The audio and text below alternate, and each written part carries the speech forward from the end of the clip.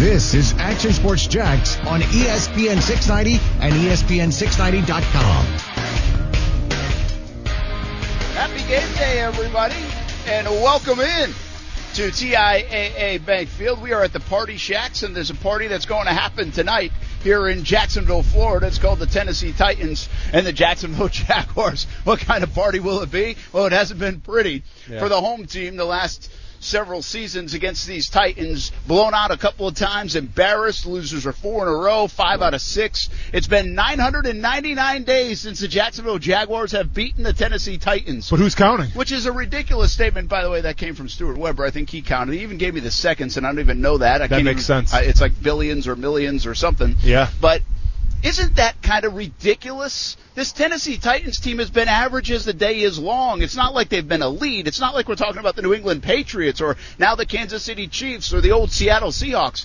Why the heck can't the Jaguars beat the Titans? That's a big topic today. Yeah. And, oh, yeah, Jalen Ramsey continues to be a topic, the latest in that situation. And, Austin Lane, you may have called it all along, right? I mean, as we start to put the puzzle pieces together, it goes back to maybe Tom Coughlin, maybe this front office, maybe not just an isolated incident on Sunday with Doug Marrone, which we never really said, hey, this is all about the one incident. Mm-hmm. But if it goes back a little bit, does Jalen have a point? Maurice Jones-Drew came on yesterday, said, hey, this isn't even about his contract necessarily. It's about what they've spent money on over the last couple of years since he's been here, yet they're not spending on Yannick Ngakoue, and they're not spending on Jalen Ramsey just yet. So you add all the puzzle pieces together, this picture becomes more clear. And I want to be clear. That doesn't mean Jalen Ramsey is right. Mm-hmm. It means he might have a point, but his way of doing things might not be right. We'll talk all about that. But it's a game day, man. We finally can talk about Jags and Titans. For sure. Which we haven't done at all this week. Yeah, absolutely. And when we talk Jags and Titans, Brent, this is my kind of game, right? This is all about mentality, physicality. If you're an average fan that's not really a fan of any of these teams, maybe tonight's not going to be the night to watch this game. Maybe Dance with the Stars on or something like that. But obviously all the Jaguars fans out there will be tuning into this game. And listen, we've talked about it a little bit where Tennessee, they're trying to campaign for Mariota. It's almost like when we had Blake Bortles in Jacksonville, where it was like, there was a side that wanted Blake Bortles, and there was a side that wanted Blake Bortles to go someplace else. And I think right now in Tennessee, you're starting to get the same thing. There's a half of the fan base that is like a Mariota believer, and the other half, they're ready to say bye to him. So you've been kind of seeing this year. They're trying to get Marcus Mariota more involved in the offense as opposed to just running the ball all the time. That's a really good point. But when you're talking about the Jacksonville Jaguars, Brett, in this series, you have to do with what got you the wins in the first place with the Tennessee Titans, and that's running the ball. So I don't expect to see a lot of passes tonight if they want to win. I expect them to pound the rock with Derrick Henry and do with what got them the wins in the first place. What's hurt the Jags over the years, Derrick Henry is the headliner because of the 99-yard run, that unbelievable game last year. It was tremendous for the young man from Yulee. Young man, not anymore. Yeah. He used to be a young man. I feel like I've covered him since he was in 9th grade, so I feel like he's always a young man. Well, and I feel like he's always kind of looked like a grown man. Well, he has looked like a grown man, yeah. I don't think, actually, I might be the first person to ever call him a young man. Yeah. How dare you? He is a full-blown grown man, and he looked like it last year in prime time in Nashville. That was one of the most embarrassing settings ever for the Jacksonville Jaguars, especially that 99-yard run. But it's really been Mariota's legs that have hurt the Jaguars in the past. Mariota you can contain. Mariota, I think, is very unimpressive. But on a 3rd and 4, Mariota gets very difficult because he can escape the pocket and go. So that is something to keep an eye on, like you mentioned. And while it will be a trench game, Mariota can be an X factor in that regard. I like what you said about the Blake Bortles deal, because you're right about that. I've never been a Mariota believer. Really haven't. I don't think he's that good. But he does make some clutch plays at clutch times, which kind of elevates his status. The difference between the Bortles situation here in Jacksonville and now the Tennessee situation, where Mariota's job could be on the line, or at least his career in Tennessee could be on the line this year, is the fact that they have a capable quarterback behind in Ryan Tannehill. And Tannehill's not great, no great shakes, but at least he's played a lot of football, and people would consider him at least a threat to Mariota. The thing that bothered people here in Jacksonville is Bortles never really had a threat behind him. Once he got the job, Chad Henne was here. He was the backup, no doubt about it. Then they brought in some young guys, no doubt about it. Nobody was pushing Blake Bortles. So at least Tennessee has that. And so for the debate that rages in Nashville and around the NFL, is Marcus Mariota going to be able to get it done? He's got a little competition in that QB room. He does. And the difference between Marcus Mariota in that situation in Tennessee right now and the Blake Bortles was that people had in Jacksonville was the fact that there wasn't really any excuses for Blake Bortles. What you saw on the field is what you got. With Marcus Mariota, there's a fan base that there's kind of a belief, like I said, about half the fans I feel like believe that that's a result of the injuries. The guy's been hurt a lot, he's taken a lot of hits, and his poor play has been a result of the injuries. Well, this year, as far as I know, he's pretty healthy. So I think this is going to be the make or break year for Tennessee. And it's like I said, if you watch the first couple games, they're trying to get him more involved in the offense. Well, listen, if you are watching us on the video stream, you might see the camera move a little bit. If you're listening to us on ESPN 690 AM in your car or at ESPN690.com or any of the apps, the TuneIn app, and everywhere you can listen to us, you can either in the video see the camera moving a little bit or you can hear the wind blowing. It'll be interesting to see the weather if it's a factor, because it's a lot more windy here than I anticipated it being. There's even some rain clouds in the area. It's a beautiful day temperature-wise. I mean, This is nothing like the home opener, and it's going to be gorgeous tonight from a temperature standpoint.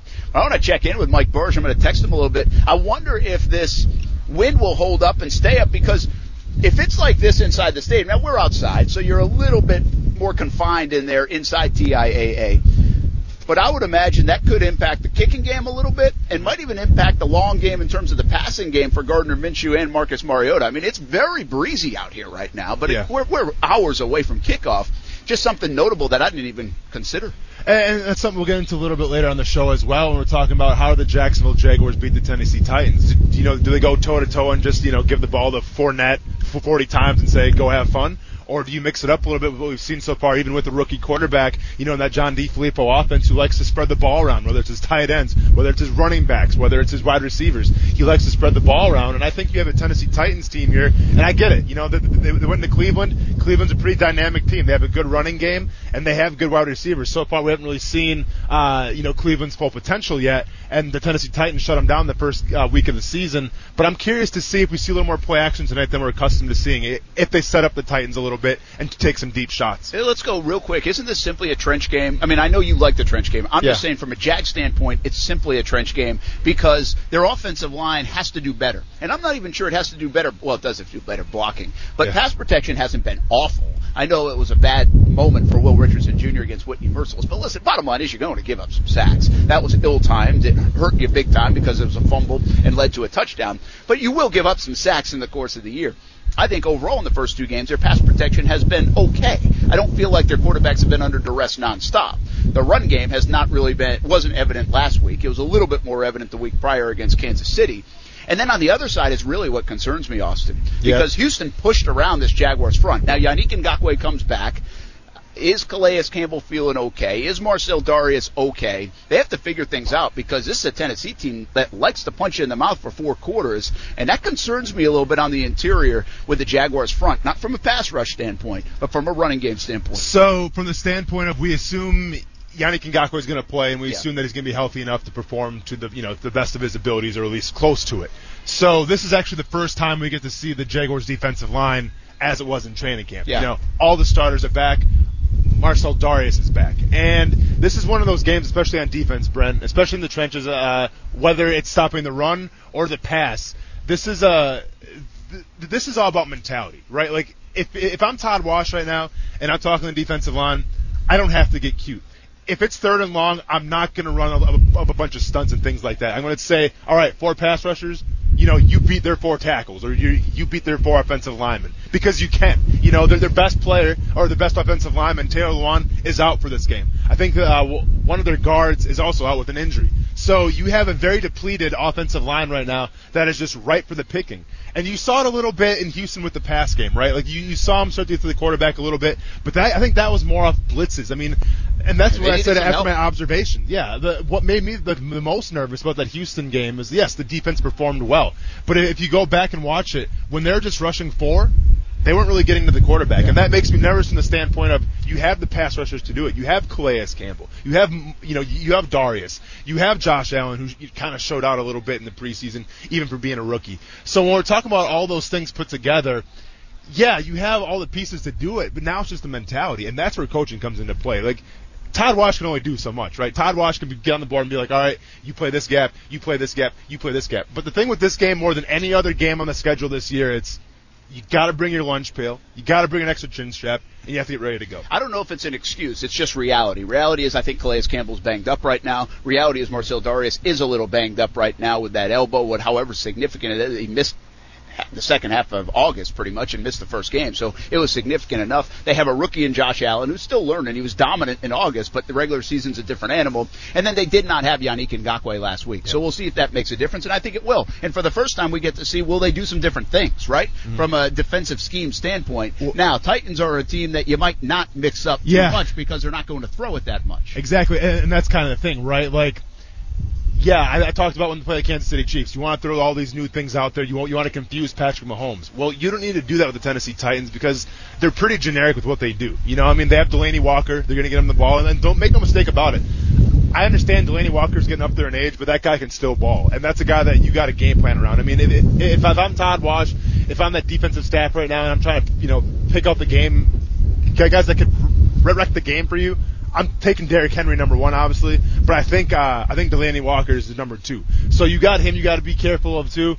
And it's like I said, Brent, this is more mentality than anything. Like, you don't have to have all these exotic blitzes because once you start doing those, if you get out of gap and everything, that's where Marcus Mariota can hurt you. Because unlike Patrick Mahomes, where Mahomes is always going to look to pass first before he runs, Mariota's had the instinct, at least in the past, where if things get kind of corrupted and everything, and if the pocket gets collapsed, it's his first instinct to run. So that's the last thing you want him to do. Well, congratulations to us. We just made it about 10 or 12 minutes, and we have not talked Jalen Ramsey. Yeah. We mentioned his name once, but we have not talked about the latest. What's going on? What are the reports out there? What are people's opinions? How is this going to shake out? Is this his final game in a Jaguars uniform? He's played all 50 games in his career in a Jags uniform. 51 tonight. Is it 51 and final? I still don't necessarily believe it is. That doesn't mean I don't believe he's going to be here for or gone at all. I just don't know if this is his last game.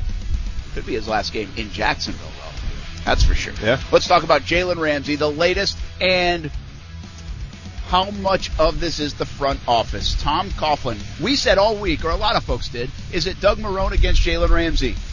Is it Tom Coughlin against Jalen Ramsey?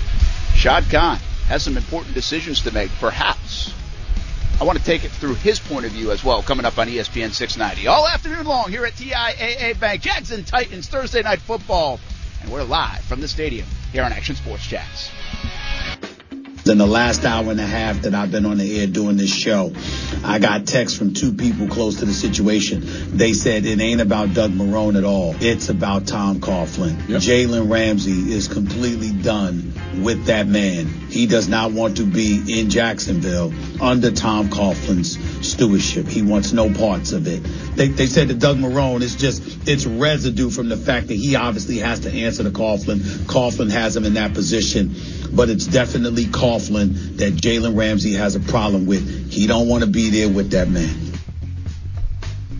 Well, that's Stephen A. Smith earlier today on First Take. And, of course, you can hear Stephen A. Smith every day 1 to 3 here on ESPN 690 as we get some sprinkles of rain now in Jacksonville at TIAA Bank. And the Jags and Titans play in just about a handful of hours on the NFL Network. Thursday Night Football in primetime, national television. And let's hope they perform better than they have at other times in front of the nationally televised audience. The Jags need a big performance here tonight, no doubt about it. But the cloud is not just dropping rain over TIAA Bank. The cloud is Jalen Ramsey and what is going on with the best player on this football team and one of the best players this franchise maybe has ever drafted, and what's his future in Jacksonville. And interesting enough is he's playing tonight, right? That's a starting point. We told you that yesterday. We found that out yesterday. And for me, as long as he doesn't show up on the inactive list, which comes out about 90 minutes before the game, and that will be relatively about 6:50, I guess, 6:45, 6:50 tonight. If he does not show up on the inactive list, that means I don't think anything is imminent for him to be traded away in the next day or so. Now, the Jags want to win the football game, so they want to get as much out of his services. But it also, if they have a really good offer on the table, it doesn't make sense to risk injury or risk anything else unless they already have a handshake agreement where he's coming over no matter what, which I doubt that's the case. So I think the inactive list will be an interesting one to watch today. I fully expect him to play. They've told us he's going to play. He wants to play. So Jalen Ramsey's playing against the Titans. But what happens in the next few hours if a deal is starting to be reached with another team?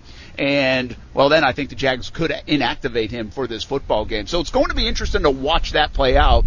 And the way I read into it, if he's playing this football game, there's nothing imminent. And what I've said all along, I'd be surprised if he's gone by Friday, gone by Saturday. I think this is going to take more time than people think. Yeah, I absolutely agree with you. Let me ask you this question first before I go on a little bit of a rant.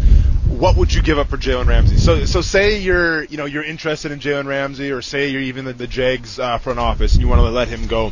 What are you willing to part with to get Jalen Ramsey? Well, if you're the Jaguars, let him go. I don't want to talk other players involved because I don't know. You have to give me a pretty darn good football player, and then what else comes into play there? If you give me a situation, you'd have to be like, okay, well, where's his contract status, and is he due, or is this a rental, or what's it mean? So I think it's just I like what they've said, and if that's really the report, and that's what I've heard too, is that they're looking for 2 first-round picks. I think that's about adequate. Now, would you slip and say, hey, I really want to get rid of him. He really wants out of here. Unhappy players don't work. If a first and a second, I guess I wouldn't be totally mad at that, although I think it depends on who you're dealing with. Because if it's the Kansas City Chiefs, then they're going to be picking like 28th. Like, that's not a first round. That's like a late first round pick. That's a Taven Bryan territory kind of pick. I want a team that's probably going to be in the top 15 to get a ton of value for Jalen. You have to get a ton of value. And by the way, you asked me this question. What would you have to give up?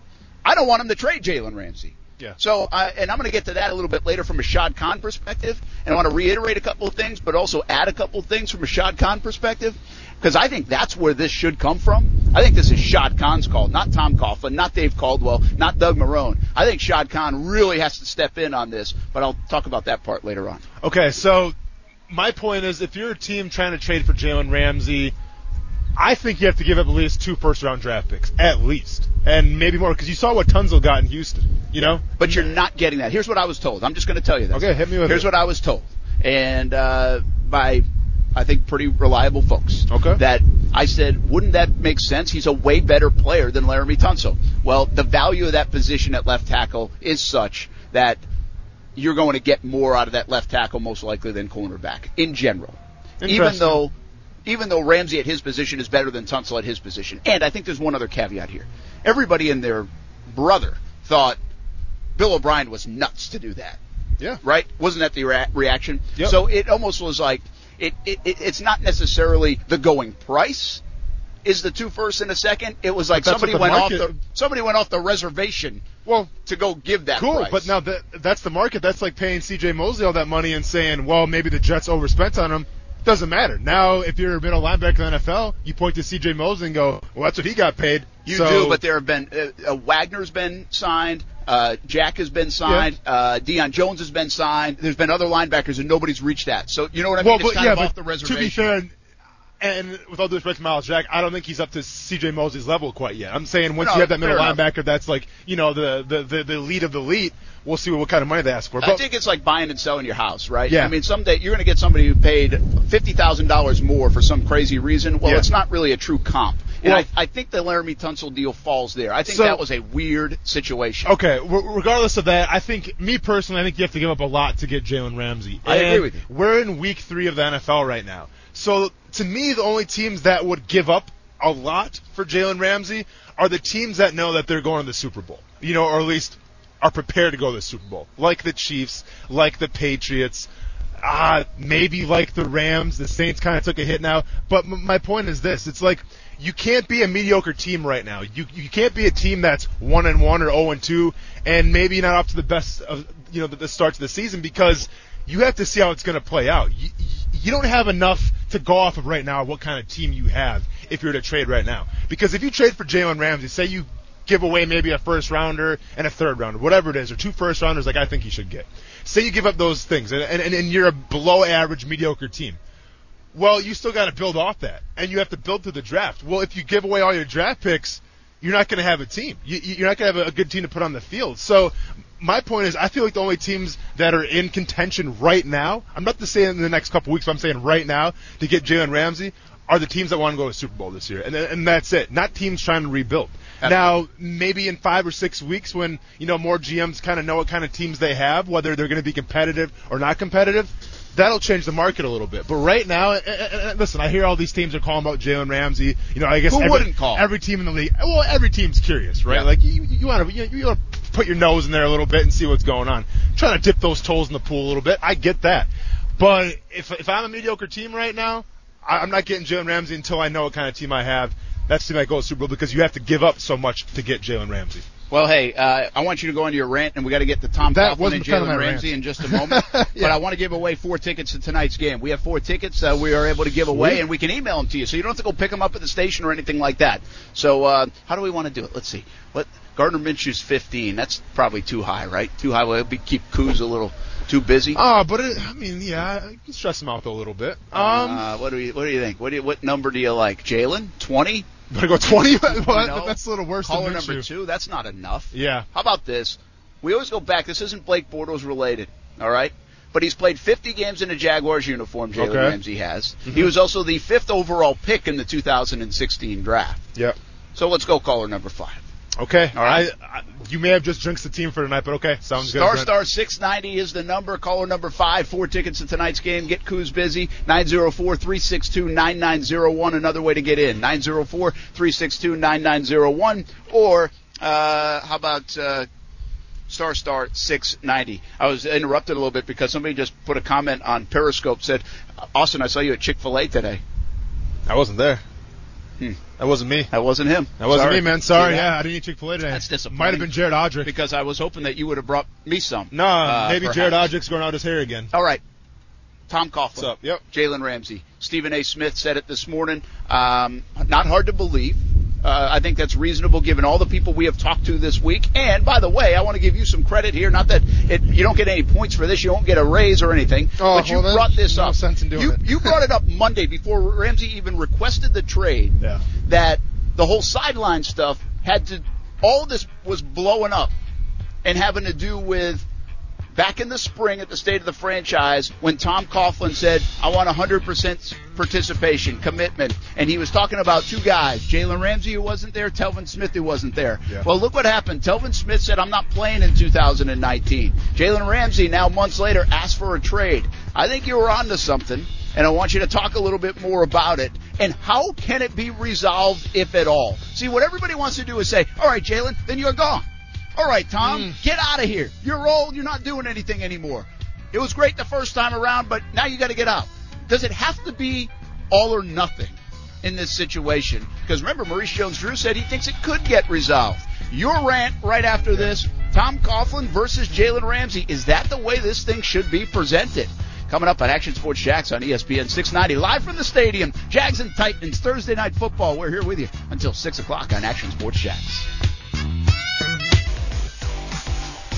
Team is Miles Jack.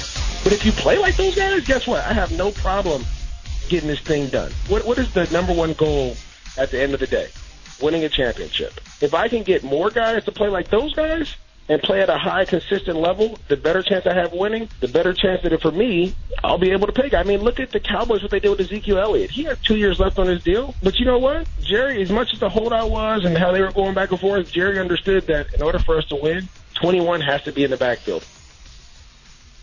Well, that's Maurice Jones-Drew yesterday on Action Sports Jax on ESPN 690. We also had him last night on Jaguars All Access at Mellow Mushroom in Avondale. That show on Fox 30 on Thursdays, usually at 7 o'clock. Yesterday, because of this game, we moved it to a Wednesday show over there in Avondale. Maurice was great all day long, and he'll be here today talking on NFL Network. But I know a lot of people enjoyed that interview from Maurice Jones-Drew, and I thought in a lot of different ways he nailed it. He nailed it from the player's perspective. You got to remember, folks, we're trying to give you both sides of this thing. And I don't really think it's about taking sides as much as presenting the sides, and then you can make your decision. Just because, like Maurice Jones-Drew, I thought presented Jalen Ramsey's side of it perfectly. Why? Well, because he's been in the situation a little bit before. He was here. He even said he asked for a trade while he was in Jacksonville, although under different circumstances. Still, he's been here. He's lived it. He's done it. He knows this organization very well, even if some of the people have changed.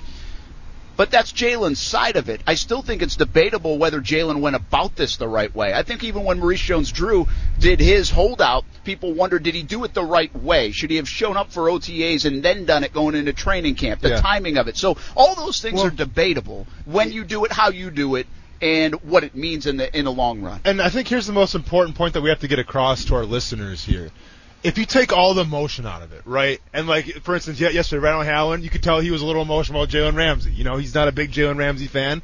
And I think, some of that emotion kind of, made him say some things that maybe were not true. I mean, I love Randall Hallen to death, man. He's a good dude. I got nothing but love for him. But we have to take emotion out of it, right? And if we take emotion out of it and we just analyze the situation, you're going to realize that there's pros and cons to each side, Brent. Like, Jalen Ramsey's not 100% right. And Doug Marrone, Tom Coughlin, or the front office, they're not 100% right. And they're not 100% wrong either, each side is. So once we kind of, lay it all on the table, you see that it's just more complicated than, Jalen Ramsey's definitely in the right and the front office is in the wrong. I mean, you need to point the finger at somebody because something's happening. I understand that. But this is more deeper than just, he's right and he's wrong, I think, personally. Yeah, and certainly it is. There's definitely more deeper meaning. I think we've presented a lot of it, though. And so it gets back to Tom Coughlin, because Stephen A. Smith said today he received a couple of texts, said this is more about Coughlin than Marrone. Well, sorry to beat you to the punch, but you, actually, who do the punching for a living, actually kind of said this earlier in the week, and shame on me, I probably ignored it or didn't give it enough thought or enough credit as we're debating this thing nonstop over the last 3 days. Yeah. But just to present your case, you said it Monday. That was before the trade request even happened. Your thoughts came from the sideline outburst, and then you added to it, of course, with Telvin Smith and Jalen Ramsey, the two guys that Tom Coughlin pointed out in the spring at the State of the Franchise for not being there for OTAs because they wanted 100% participation. Well, at the end of the day, Telvin Smith not playing in 2019. Jalen Ramsey now requesting a trade. Tell us about that dynamic from a player's standpoint, what they might be thinking, and how offended you might get, not only from that. There has to be more to it than that, but that could have been a turning point. So Stephen A. Smith can have this one, all right? I'm going to let him have it, Brent. But I'll be honest, though, when it comes to talking MMA, I do it better than he does. I've seen him talk MMA before. Nothing against Stephen A. Smith, but one day maybe I'll come for your job. No, I'm just messing. But, so we're talking about Tom Coughlin. The reason I brought it up on Monday, and Brent, to be fair, we didn't know we were going to be here now, talk about Jalen Ramsey possibly getting traded away, possibly, some team, some of the younger players maybe not happy with how the front office is being handled and all that stuff. So we didn't know we were going to be here right now. So when I brought up Tom Coughlin, we kind of just glanced over because we didn't know the circumstances that were ahead of us. Well, we were talking more in the context of discipline. Exactly. Will they hand Jalen Ramsey some discipline coming off the outburst on Monday and the touching of the coach, Doug Marrone, on Sunday in Houston? Yeah, so here's the thing. And I've said it before on the show, Brent. When you win, it's the perfect prescription for controversy. It's the perfect prescription for distractions. When you win, all the bad stuff in a locker room, all the, maybe gripes that you may have with somebody, those all go away because you're winning. So we saw that happen in 2017, right?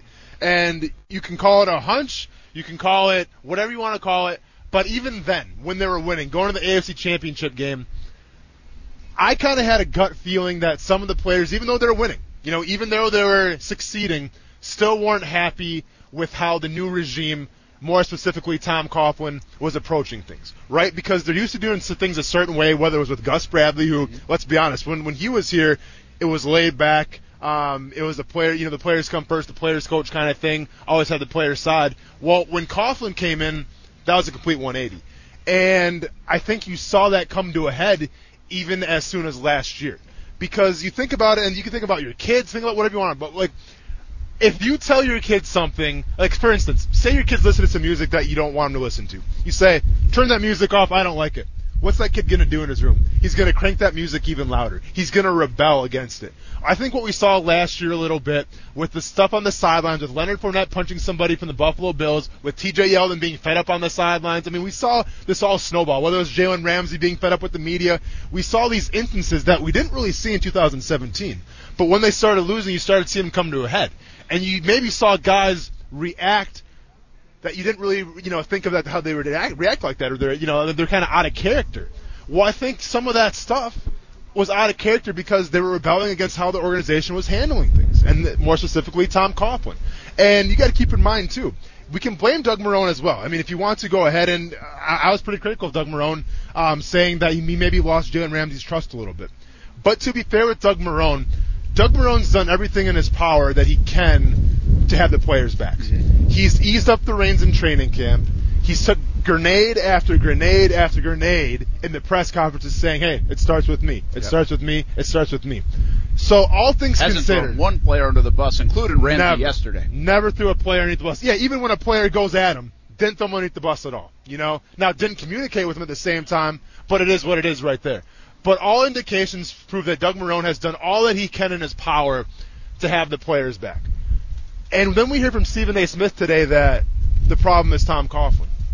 Well, then it's pretty simple, Brent. And I think Brent, I remember being at the ice arena. We're there for the Iceman playoff game, and it's right after Coughlin called out Telvin Smith and Jalen Ramsey. Yep. And what did I say? I said you cannot do that. You can't call out your star player because no other team in the NFL would just call out their star player. Now, Antonio Brown, yes, the Pittsburgh Steelers, but he wasn't there anymore. But I'm saying you just can't call out your star player like that. And you have a guy like Telvin Smith, and listen, it doesn't matter why Telvin Smith left the game. I've said this before. But at the same time, I've talked to Telvin Smith twice on 2 occasions. The last time was at Puzz's retirement ceremony. Went up to him a little bit, just talk shop with him. That would have been a year and a half ago. A year and a half ago.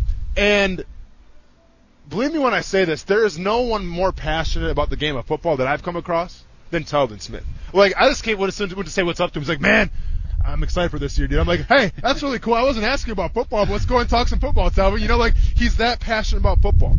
So for a guy, and once again, whatever the reason, but for a guy just to walk away from the game that he loves, and it's apparent, it's palpable how much that guy loves football. It's contagious. To just walk away from the game, it really makes you wonder if there's more at stake than maybe he just fell in love with maybe it's something mental, or maybe it's something in that stadium, and maybe it's something more than, maybe Doug Marrone. Maybe it is a Tom Coughlin thing. Well, now we have Jalen Ramsey come out too, and I'm just saying, it might be coincidence, or it might be, look through the tea leaves a little bit and say, well, it's notable at the very least. Well, the 2 guys that Coughlin called out, one of them's not here anymore, and the other wants to be traded. Makes you wonder. Yeah, and let's go back to 2017 real quick on a couple of fronts, because even when they won, I can tell you this, there were probably things that did happen in that locker room, but like you said at the outset of this, you brush over it. Yeah. Because you're winning football games. Like I said last week, there might have been a hug between Doug Marrone and Jalen Ramsey if they make the 2-point conversion. Sure. The other part of this, and I can tell you this, and it's not fact, but it's pretty darn close. They were not happy coming out of that training camp. If they don't beat Houston week 1 in 2017, who knows where that season goes?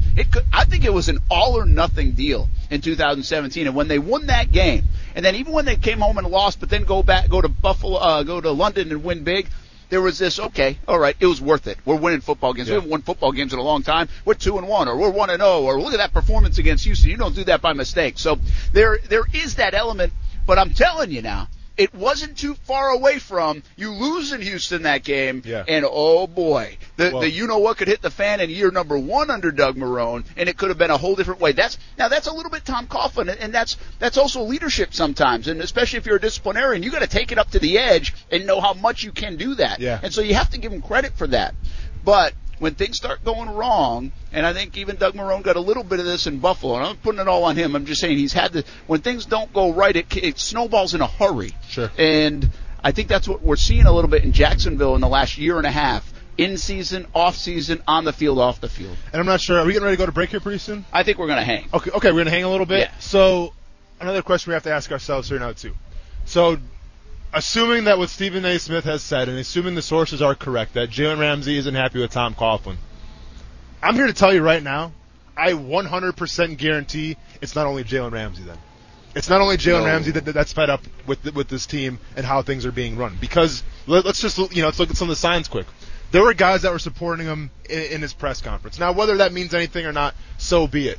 But when you're the best player on a team, Brent, whether you're a captain or not, if you're the best player on a team, you have the luxury of doing some things that maybe some other players can't do. There's a double standard for sure. There's always a double standard in the NFL with quarterbacks, and there's always a double standard with star players. If you're a star player, if you're Antonio Brown, You can go cause a distraction. You can go to Oakland. You can do all this crazy stuff, and guess what? You can go to the Patriots then. If you're Joe Schmo, maybe a guy just trying to make the roster, you can't do that stuff. You're never going to play again. We'll see you later.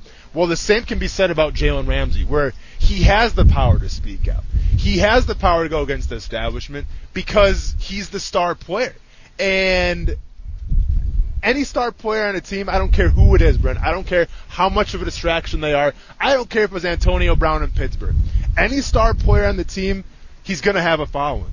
Whether he wears the C on his chest or not, he's going to have a following. He has a following. Yeah, because he has to. And I'm not saying a following in the locker room. I'm not talking about like the fan base. I'm talking about the following in the locker room. That's why I asked you all those questions earlier this week about a split locker room. Yeah. I think you could certainly have that here in Jacksonville, even this week. And here's the issue. Because all reports are indicating that, Jalen Ramsey thinks he's not going to be here in a couple weeks or so. If Jalen Ramsey's gone, and all of a sudden, kind of like the voice of the voiceless for maybe some of the players that aren't the main attraction, some of the players that maybe are on the roster bubble, or maybe some of the players that are just quiet and go unassumed, but are still key components to that team. Well, what do they start doing now if their star, if their leader is off that team? I think it could snowball into a really bad scene here in Jacksonville if Jalen Ramsey's going to get traded away. I wanted to avoid the commercial break and stay on this for one more moment or two before at 4 o'clock. We'll try to get some thoughts about the football game and then more Ramsey as we continue. Yeah. And I heard Shad Khan is talking on NFL Network. We'll see if he says anything. So he's doing that this afternoon. It might even be already happening. So we'll get you caught up with everything that happens there. But I did just ask this question. I think it's important to do this. Just because you say, you can have a big portion of the people that say, hey, man, we got to keep this guy. I'm a believer. You got to try to find a way to keep Jalen Ramsey. But I also have a part of me that says, I've got to be a little careful to make Jalen Ramsey the GM here and the part owner here and make decisions the way he did it. Mm-hmm. And so what I still continue to have a problem with a little bit for Jalen Ramsey is maybe the way he went about this and the timing of this as it starts to rain here at TIAA Bank. We're at the Party Shack area, by the way. We got a little cover, but it's raining sideways, of course, even though we have some cover. But hopefully it's just a little squall going by. So how much is he to blame for this week because he didn't do it the right way? See, in my opinion, Austin, and you tell me you've been coached up by agents at times. You've talked to agents. You know that world a little better. Mm-hmm. And this is a team type of deal for a player. You talk to your agent. You maybe talk to your folks. You talk to whoever's on your team. You say, how do we want to go about this? And some of this is calculated. Sure. But he said at the beginning of camp, right out here on these practice fields, and said, hey, they've told me I'm not getting a contract. I'm not getting a contract. Well, he could have just said, I'm not showing up then because I want the contract. Ezekiel Elliott did that. Melvin Gordon continues to do that. I don't love the fact that Jalen Ramsey, first of all, had an outburst, touched his coach on Sunday, and it was in the wrong, in my opinion, in putting his hands on his head coach. The outburst is whatever. They're grown men. It happens sometimes. I don't care about that. Then goes and requests a trade on a short week when you're 0-2, and then claims in a press conference that it's all about my teammates and I'm all about I love my team and I love Duval and I love this. Yeah. That doesn't all add up to me. His timing is not good, in my opinion, on when he did this. And I think although you might be on his side, I think you have to at least think about that part of it because he has a chance to derail this game tonight and possibly derail the season with the timing of when he chose to do this, and that's not a team player type of thing. That's not a team player type of thing, but you kind of mentioned it a little bit. You mentioned his agent, right? Has his best interests in mind. Do you know what the agent's job is, Brent? It's to get their client paid, correct? Absolutely. The agent. I'm not blaming the agent. But I'm just telling you though. So the agent does not care about how the team is doing. Now, yes, obviously if you're an agent, you want to see an NFL team doing good where your clients are represented because bonuses, endorsements, things like that. The more games that your clients win, the better it is in the long run. But the primary goal of an agent is to make sure, number one, that his client's happy, number two, that his client gets paid. So was this calculated? I mean, listen, the whole outburst on the sideline was not calculated. You can tell that came from that came from direct emotion. But I'm saying how it was handled, with Jalen Ramsey requesting a trade, things like that. I mean, that falls directly on his agent, Brent, and maybe his agent's like, you know what, man, this is a mess. Let's get you out of here. Let's get you paid. Let's get you on a winning team, and let's just get out of here. This is too much of a mess right now. And maybe it was more of his agent. Now, regardless of whose idea it was or the timing of it, yeah, it's not ideal, Brent. It's not ideal by any means. But it's like I've talked about in the past. Like, players get paid, like whether it's new contracts, the timing may not be ideal either. I mean, Miles Jack got paid. We didn't see that coming, did we? No. The whole time we're talking about Yannick getting paid, it was Miles Jack that got paid, and we didn't see the time frame coming at all. Like, I might have that's called the thing late, about really. you called somebody getting paid, just the wrong person. I knew it wasn't going to be me. Yeah, it wasn't going to be me. It wasn't going to be you, man. But somebody got paid. But that's the thing with the NFL that you got to realize, though, is that timing. Yeah, I mean, timing would be ideal if Jalen Ramsey maybe came out during training camp or after the season. But when you're dealing with players that want to get paid, players that are fed up, timing is the last thing of their worries, man. And that's just the way it is. I mean, I get it. Yeah, I get it. But don't sit here and claim you're all about teammates and teammates and teammates and teammates and all that stuff at a press conference. Once again, though, man, your personal well-being and who you feel comes first. Well, then say it's all about me. But I don't think Deion Sanders ever mentioned his teammates. But it is all. He said it was all about him. Yeah. But and listen, and I understand, like, you want to say it's all about the team, and yeah, you can say Tom Brady. Look at Tom Brady took a pay cut. Yeah. For the team, right? He's all about the team. Well, I'm sure Tom Brady's had some instances too where, and I can't name them off the top of my head, but I'm sure he's had some moments where maybe he had his ego driven a little bit too much over the team. Like that. That's not out of the realm of possibilities. Like, I understand it's team. But I guarantee every single guy in that locker room, Brent, they look out for numero uno first. Absolutely. It's a selfish game. It's a selfish game. Absolutely. And Jalen's not the only selfish player. Yeah. It's a selfish game. And you have to take – listen, we've said it a million times. You have to take care of yourself. It's a short window. It's a violent game. Yeah. I have such an appreciation for that. That's okay. But this had a little bit of a feel. See, in my belief, Jalen was going to get paid. Say this is nothing going on. I think Jalen gets paid in the offseason for the Jags. Big-time money. I do. I know a lot of people didn't think so, but I think he would have. Now, would he have gotten paid if he had held out in August and withheld his services? Maybe he would have. Might have got paid. This one had a feel of, I'm mad at my head coach on the sideline. They didn't throw a challenge flag. I also dropped an interception that I should have had. I'm taking my ball and I'm going home. It had a little bit of that feel Sunday into Monday from Jalen Ramsey because of the timing of it.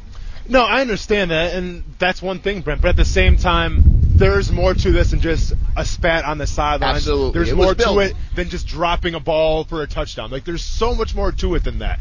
I don't think anybody in the history of the NFL has been cool with their franchise, goes to the sideline, gets in a fight with their coach, and the next day they're requesting a trade. I mean, there's more to it than that, So I understand from your timing aspect of, maybe the timing's not ideal, but once again, this has been building, and building. And maybe it's just finally to the point where it tipped over, and maybe the timing is ideal for Jalen Ramsey. Listen, the timing of the NFL, in terms of players, will never be ideal. Let's go see Andrew Luck. One of the, no one's ever had a bad thing to say about Andrew Luck. He's been the ultimate teammate, the ultimate nice guy. His timing wasn't ideal either. And his timing was a little selfish. Now, granted, it's different because he's worried about his health and retiring, but Jalen's a little different as well. I just think it's fair to say I want Jalen to stay here. I want them to make it work out. I didn't necessarily agree with how he did this week at this time. Shad Khan talks on the NFL Network. We'll play it for you right after this on ESPN 690. This is a team sport, and I think, I am very sensitive to individual needs, but, we have to do the right thing for the team. Jaguars owner Shad Khan just moments ago on the NFL Network talking about the Jalen Ramsey situation in about 10 seconds. That was it. It was about 3 minutes into the interview. It lasted 10 seconds. It was moving on. So might have been some words of not much on this topic. I don't know, but that was about it on the topic of Jalen Ramsey. Welcome back, everybody, to Action Sports Jacks on ESPN 690 on the road here today on a Thursday because Thursday Night Football, NFL Network in town for that game. Will kick at 8:20. Jalen Ramsey will play in the football game, and we will be inside that stadium on really a very comfortable day here in September in Jacksonville. Windy, a little rain squalls happening this afternoon, but overall tonight should be very comfortable. We're in the Party Shack area, partying alone right now because this part opens up about and I'm also drinking water, unfortunately. So, Kuz, what I would like you to do, because that was so quick, do you mind playing Shad Khan again on NFL Network just so people can hear it? And we'll play it a couple times throughout the show. But I want to dissect what he said because that's what we've got. We've got 10 seconds. We have Doug Marrone yesterday talking about him and how they met on Tuesday. And then outside of that, Dave Caldwell and Tom Coughlin have not talked at all. I mean, they really just haven't talked anyway. about anything, but they haven't talked about this, no statements, no anything, ever since Jalen Ramsey requested a trade. So this is what we've got. We've got 10 seconds from the owner of the football team on Jalen Ramsey and what's going down this week. Here he is on NFL Network moments ago. This is a team sport, and I think, I am very sensitive to individual needs, but, we have to do the right thing for the team. Okay, so there's Shad Khan, the right thing for the team, sensitive to individual needs. He's trying to play both sides a little bit there, but this is a big moment for Shad Khan in a way, I think, as the owner of this football team. It's a very unusual circumstance. He's a smart man. It might be the biggest moment right now of his career so far. He's a smart man. I mean, he knows he's dealt with myriad of different situations in his business world and now in sports as an owner with coaches and players and all these different things. But this one's different, and I presented this yesterday to you, Austin, and this is where I think Shad Khan comes into play. Does Jalen Ramsey or any player, forget about, and it's not just Jalen Ramsey, although it's obviously he's top of mind right now, do they have problem with the head coach? Do they have problem how things have been done over these last few years, like Maurice Jones-Drew was talking about, with Brandon Linder and Andrew Norwell and Blake Bortles and those guys giving money while Yannick Ngakoue, who's got 30 sacks and is a very talented young player, has outperformed his contract, hasn't been paid yet, even though he's in the final year of his deal right now. Jalen Ramsey, best corner in the league, all-pro, two-time Pro Bowler, all these accolades, really a big brand for your football team. He hasn't been paid yet, and he has to wait until after this season to be paid, even though the team has a lot of control over him from a contractual standpoint. And then there's a third part of this. And I brought this up, and I think it's the most important part, and I think it's probably the reason why Shad Khan needs to step in. And I thought about it a lot today from his perspective. How would you view this situation? Because the brand of Jalen Ramsey, as we continue to set record numbers here on Action Sports Jax on ESPN 690 this week, because of the conversation of Jalen Ramsey. Mm-hmm. It's on NFL Network. It's on Stephen A. Smith's show, First Take, and his radio show. It's all over the place. We know the brand is big, and sometimes in branding you take the good and you take the not so good. Any press is good press, the old adage. But I think the branding is very important. Jalen Ramsey's on that sign and that sign. He's on souvenir cups. He's your best-selling jersey you have, is my guess. I don't know that, but I'm thinking he is. Don't you have to protect that as the owner of the football team? This is a business as well, and he's a huge part of your business on the field and off the field. So the business, and generating the revenue, because Shad Khan is a businessman, it has a direct correlation of the talent on the field. I'm going to take you back to when Shad Khan first bought the Jacksonville Jaguars. And I was in that meeting when he introduced himself to the team. He came in, and immediately we were very intrigued because as most owners, when they come in, they're owners that come from a lot of money, right? They're owners that maybe daddy had a lot of money, it got passed down, and now this old dude's going to tell us what he thinks about the whole situation. Cool. Can't wait for that. Well, Shad Khan wasn't like that, man. Shad Khan's a self-made dude. Yeah. Great story. He's a dude who busted his you-know-what to get where he's at. And, and now he's the owner of the Jacksonville Jaguars. So Shad Khan comes in, and he makes swing. The first thing he says, he makes perfectly clear. I'm a businessman first, and I'm a fan of football, and I'm going to hire the people to make sure that we go to a Super Bowl.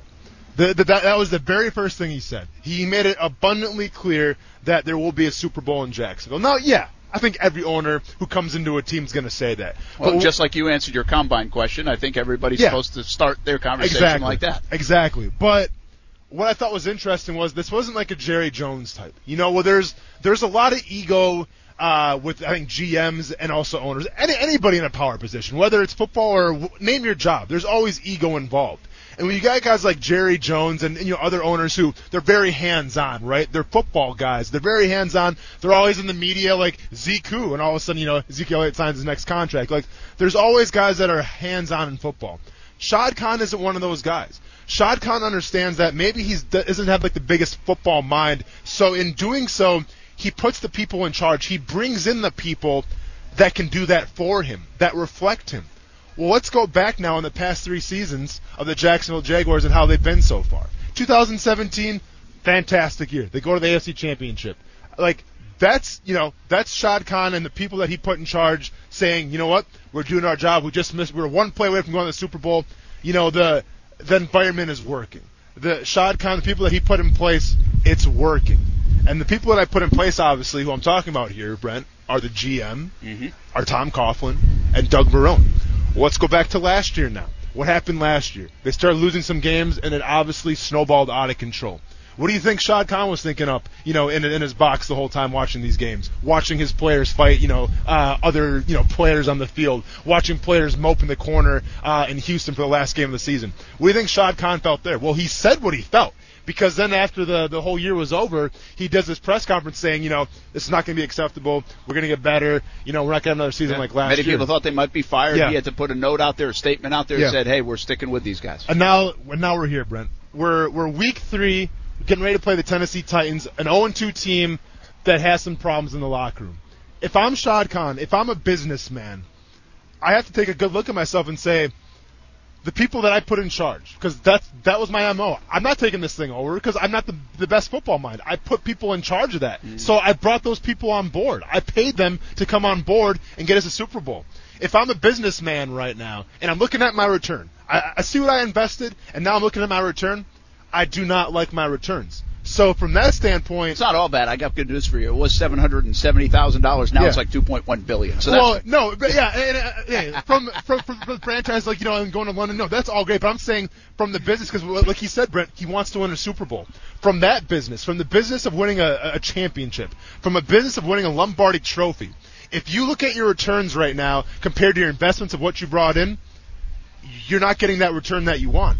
And that starts directly at the top and trickles down to the bottom. Now, I do think in this league, because it's so 500, it's so up and down, 6 teams make the playoffs one year, they're out of it the next year. I do think that 2017 season should carry weight. And I thought that with Doug Marrone and this entire staff coming back this year, when everybody wanted them out, or so many people wanted them out, not everybody, I said, you know what, 2017, it was just 2 years ago. They did something right. To do something this franchise had only done a couple of times in 25 years, and they helped do it, and they brought that there. So I think that does carry some weight. But now from Shad Khan's perspective, I think he has a very interesting choice to make.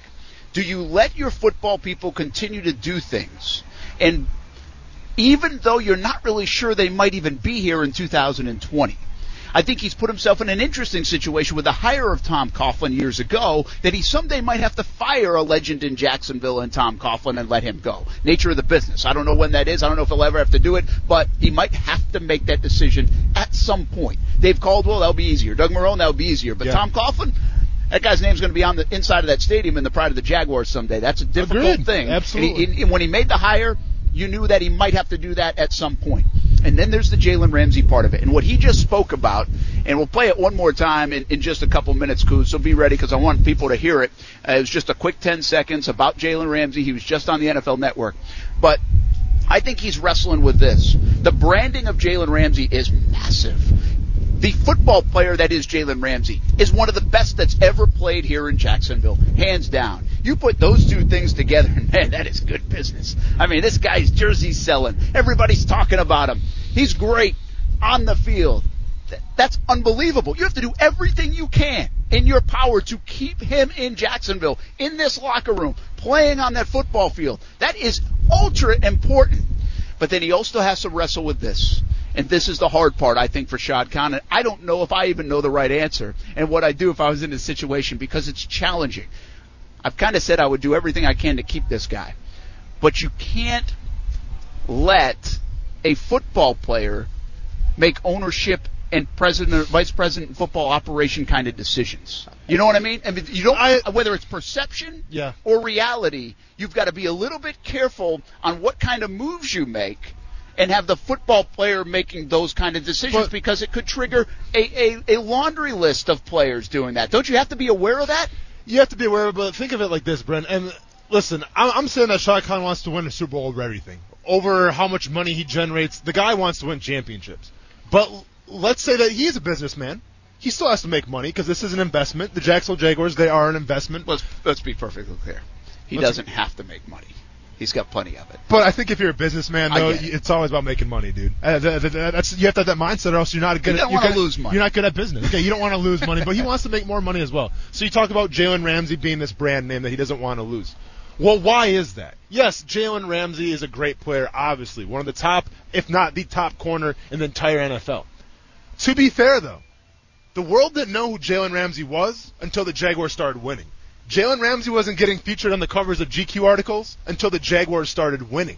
Jalen Ramsey wasn't doing all these interviews and being talked about around the water cooler until the Jaguars started winning. It's simple.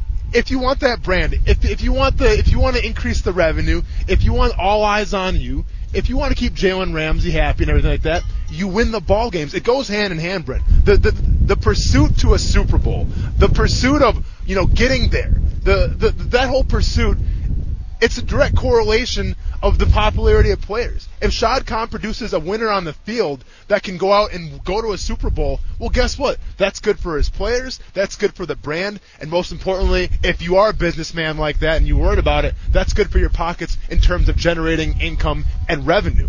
But if you don't have the direct pieces from the top in place to help you win football games, it's never going to happen. And I understand Jalen Ramsey's a fantastic player, but even Jalen Ramsey's brand's going to hurt a little bit if he's not winning ball games. Well, yeah, and here's the thing. In your context, and this is another fantastic question, did they reach the almost the mountaintop, didn't get there, and now they're sliding right back down the mountain? It sure looks like that record-wise, right? Yeah. They're 2-12 in their last 14, 3-13 in their last 16. It looks like they're sliding back down the mountain, which is very typical of this organization. They almost got there in the late 90s and early 2000s, slid right back down. Almost got there in 2007, slid right back down for a long time. Almost got there in 2017. Here's the slide again. Alfie brings up an important question here. What if keeping Jalen and firing Tom is best for the team? I want you to answer that.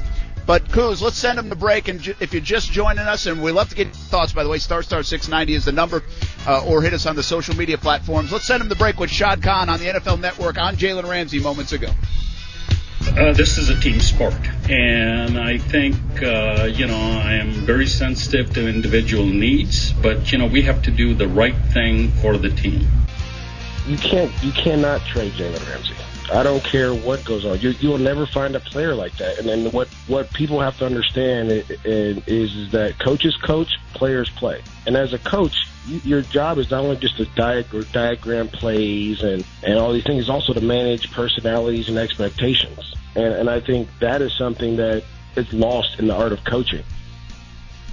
Well, that's Maurice Jones-Drew here on Action Sports Jacks on ESPN 690 yesterday, talking about the Jalen Ramsey situation, and he was adamant, and he didn't mince words, and he said, you can't trade him.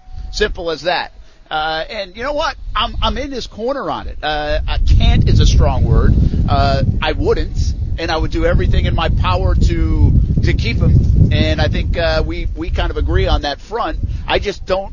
I've been around here long enough. And it's not as long as some of those old guys are in town, but it's long enough, 12 years, and I've seen a lot of bad football. And I haven't seen a football player like this guy. And that matters. And branding matters. And I understand it's a team sport. That matters, too. And I don't dismiss what Jalen Ramsey did this week. I don't dismiss some of the things that he's done. At times I've called him selfish, and I don't deny that. I think he is, and can be. And I think that happens in football, though. I've covered a lot of athletes, and there's a lot of selfish players. I think there were times, and I would say this to Maurice Jones-Drew, that he was a selfish player. He didn't get the ball enough. He didn't like it. That's what happens. And what is that? That's part of pride. That's part of wanting to win. All those things. But it doesn't always dismiss it. I don't think that covers it up. And I've talked earlier in the show about I don't like the timing of this for Jalen Ramsey. I think he should have done it earlier if he wanted to get here. It felt a little bit, I'm taking my ball and I'm going home and I want out now. Because of a sideline outburst and everything that had built up prior to that. So there's a lot of different ways. You can talk about both. You don't have to just say unequivocally, Jalen Ramsey should be here and everybody else has to go. I don't think that has to be the case, although it could end up being that way. Shad Khan talked on the NFL Network, said, hey, you have to respect the individual, and I do, but it's also a team sport. And what that means, that was about it, right? It kind of was the probably more of a politically correct answer. Than anything else, unless you surmised anything else from that, Austin. No, I mean, I think it was a pretty, open and shut statement that he said there. And it's kind of like you said, Brent, you don't have to really, I guess you do have to pick sides, right? Because that's the culture that we live in now. Either you're on Team Jalen or you're on the team of the front office. Yeah. And I'm not telling anybody of which side to be on. But if you are a Jaguars fan, you have to take this into account, though, as well. If you're a Jaguars fan, you want to see wins over everything, right? Like, the wins are probably the most important thing. Like, yeah, going to the tailgates and having a good time, that's important, but you want to see your team be a winner. You want to go to work the next day and you want to brag about how the Jaguars won. You want to tell your friends who are teams of, maybe some other team, maybe a division rival that, hey, we just won, you guys lost, you guys suck. I mean, that's the basics of every NFL fan. I think that if you're looking to win games, you have to keep Jalen, because if you do end up trading him, and say you get some draft picks, say for that reason, and maybe I'm out of my mind, say you do get 2 first-round draft picks for Jalen Ramsey, you still have to make the right draft selections, Brent. And has that gone super well here in Jacksonville? As opposed to, yes, I get it, Josh Allen was a great pick, Jalen Ramsey at the time was a great pick, but those picks, I'll be honest with you, a lot of people can make those picks because those picks kind of fell, to the Jaguars. But you still have to make those first-round picks. And who's to say if Jalen goes, well, then you lose that whole team, and now maybe other guys want out too. And then now you're talking about a whole rebuilding process. And the city of Jacksonville, Brent, has been through one rebuilding process. I was part of a rebuilding process. That sucks. As a player, number one, it sucks. And I'm sure as a fan, it sucks because you're not winning a lot of games. So if you have to go through that, you don't. Then go ahead and cut Jalen Ramsey. Go ahead and trade Jalen Ramsey and get rid of him. But if you still want the optimism, if you still want to be in contention of winning a division, if you still want to be in contention of going to the playoffs, and maybe going to the Super Bowl one day like Shad Khan wants, you cannot let Jalen Ramsey go. All right, let's answer Alfie's question because he just jumped in before the break. We'll get to John Bachman in just a moment. Hang tight, John. We've got to answer this question. What if firing Tom Coughlin and keeping Jalen Ramsey is best for the Jaguars? Is it? If you fire Tom Coughlin, does that guarantee Jalen Ramsey stays? Probably not, but does he have a better chance of staying? I'd hedge my bet and say yes. So if that's the case, then absolutely, you do what you have to do to win ball games, Brent. And in my opinion, this is just my opinion, and I have nothing against Tom Coughlin. I've been very adamant that I'm a huge Tom Coughlin fan. I love the way the guy approaches the game of football. I love the old school mentality. The guy's been to Super Bowls, man. The guy's won Super Bowls. How as a former player, how can I not respect that? But at the same time, I'm not naive, man, and I'm not blind to what's going on. And what's going on is that you have the old school guy versus a bunch of the new school guys. And I hate to tell you, but the players, I think, carry more weight around here than someone that's making their calls from the ivory tower. So if that's the case, then yeah, I unfortunately have to let Tom Coughlin go, which, it would suck to do because, he's such a staple in the Jacksonville Jaguars community. You'd have to let him go, and then you have to pray that Jalen Ramsey stays. Yeah, well, here's the deal, too. And I guess it's the timing of that and what people are talking about. See, I think there's a lot of things going on right now where the timing says, hey, Jalen Ramsey's going to get traded tomorrow. Well, I've already told you, I don't necessarily believe that. I think this is going to take a little bit longer. Now, I've got people texting me and telling me and saying, hey, teams are offering this and teams are offering that. Well, if somebody offers you a lot in return, well, then maybe he does go tomorrow. I think a lot will dictate tonight. Like, if he's inactive and that comes out at 6:45, well, then something's hot. Something's on the table. If he's playing tonight, I think this is going to take a little bit longer. That means the Jags don't have anything going on. They don't have anything imminent, and I think this will play out because they're looking for a lot, and they should look for a lot in return. So my point is, if you want to go that route, if you say, hey, you know what, it is time to almost clean house here, do you have to, clean house this weekend to keep Jalen Ramsey here? That's what I think you have to be careful of. The timing's important here, Austin, in my opinion, on how you want to run your organization if you're Shad Khan. Yeah. And I just don't think that's a bad perception thing. You can wrap your arms around Jalen Ramsey. You can love Jalen Ramsey. You can say you're an important part of what we're doing. But you can't sit there and say Jalen Ramsey just fired everybody else. I think that's a bad look for an organization. Well, and it's hard to change the culture halfway through the season, too, right? It's hard to maybe get rid of the up management and go, all right, we're going to do things differently now. Yeah, that's true. We kind of saw that. Kind of unprecedented in a way. We saw that happen. So when Coach Del Rio got let go and Coach Tucker took over, Coach Tucker I think coached us for 3 or 4 games. Yeah, but they didn't fire Gene Smith and everybody that same moment. But I'm saying the culture changed though. Is my point. Yes, Gene Smith was still there, but Tuck had a different way of coaching than Del Rio did. And when you're trying to get used to a certain coach a quarter, 3/4 way through the season, that can be kind of rough. But the timing was late for you guys. We're 3 weeks into the season. But that's my point, though, Brad. What I'm saying, it doesn't matter when the time is. You're in the NFL season right now. But at the same time, if you want to classify yourself as insane, you think you keep doing the same thing over and over and over again. The definition of insanity. Yeah, exactly. That has been written a lot here in Jacksonville, by the way. But yeah, exactly. Hence the record. There you go. But my whole point is, like you're saying, you're getting text messages saying, oh, maybe some draft picks, maybe this. And if there's a player, listen, I've been adamant, don't trade Jalen Ramsey. But if Khan is leaning towards the point of trading Jalen Ramsey, then you got to try to at least get some established players. Because listen, the Jaguars haven't had the best track record in terms of first round picks. You've had a good track record when those picks have fallen to you, but when you have to go out of your way to try to evaluate the talent, it necessarily hasn't been the best. And then when you couple that with, look at like the Cleveland Browns, Brennan, like back to the factory of sadness days. How many first round picks did they have? How many years were they spent rebuilding? And they were still rebuilding to about 2 years ago. So just because you get all these these first round draft picks or whatever you get, all this trade capital that you get, you bring in, doesn't mean that it's going to have a direct correlation to wins and success in your football team. At least with Jalen Ramsey, I know I have the sure thing. I have a Pro Bowler. I have an All-Pro. I have one of the best corners in the league. At least I know that I have that. If I trade him for draft picks, it's the void of the unknown. It's the uncertainty. And the last thing I want to do right now, if I'm the owner, if I'm the operator of the Jacksonville Jaguars, is head into another season with uncertainty. Is it easier to play cornerback at an elite level or find a quarterback to play at an elite level than it is to build a Super Bowl winner? Say it one more time. Is it easier to find a great corner, or to find a management that will build a Super Bowl winner? I think, yeah, that's a loaded question. That's kind of a loaded question.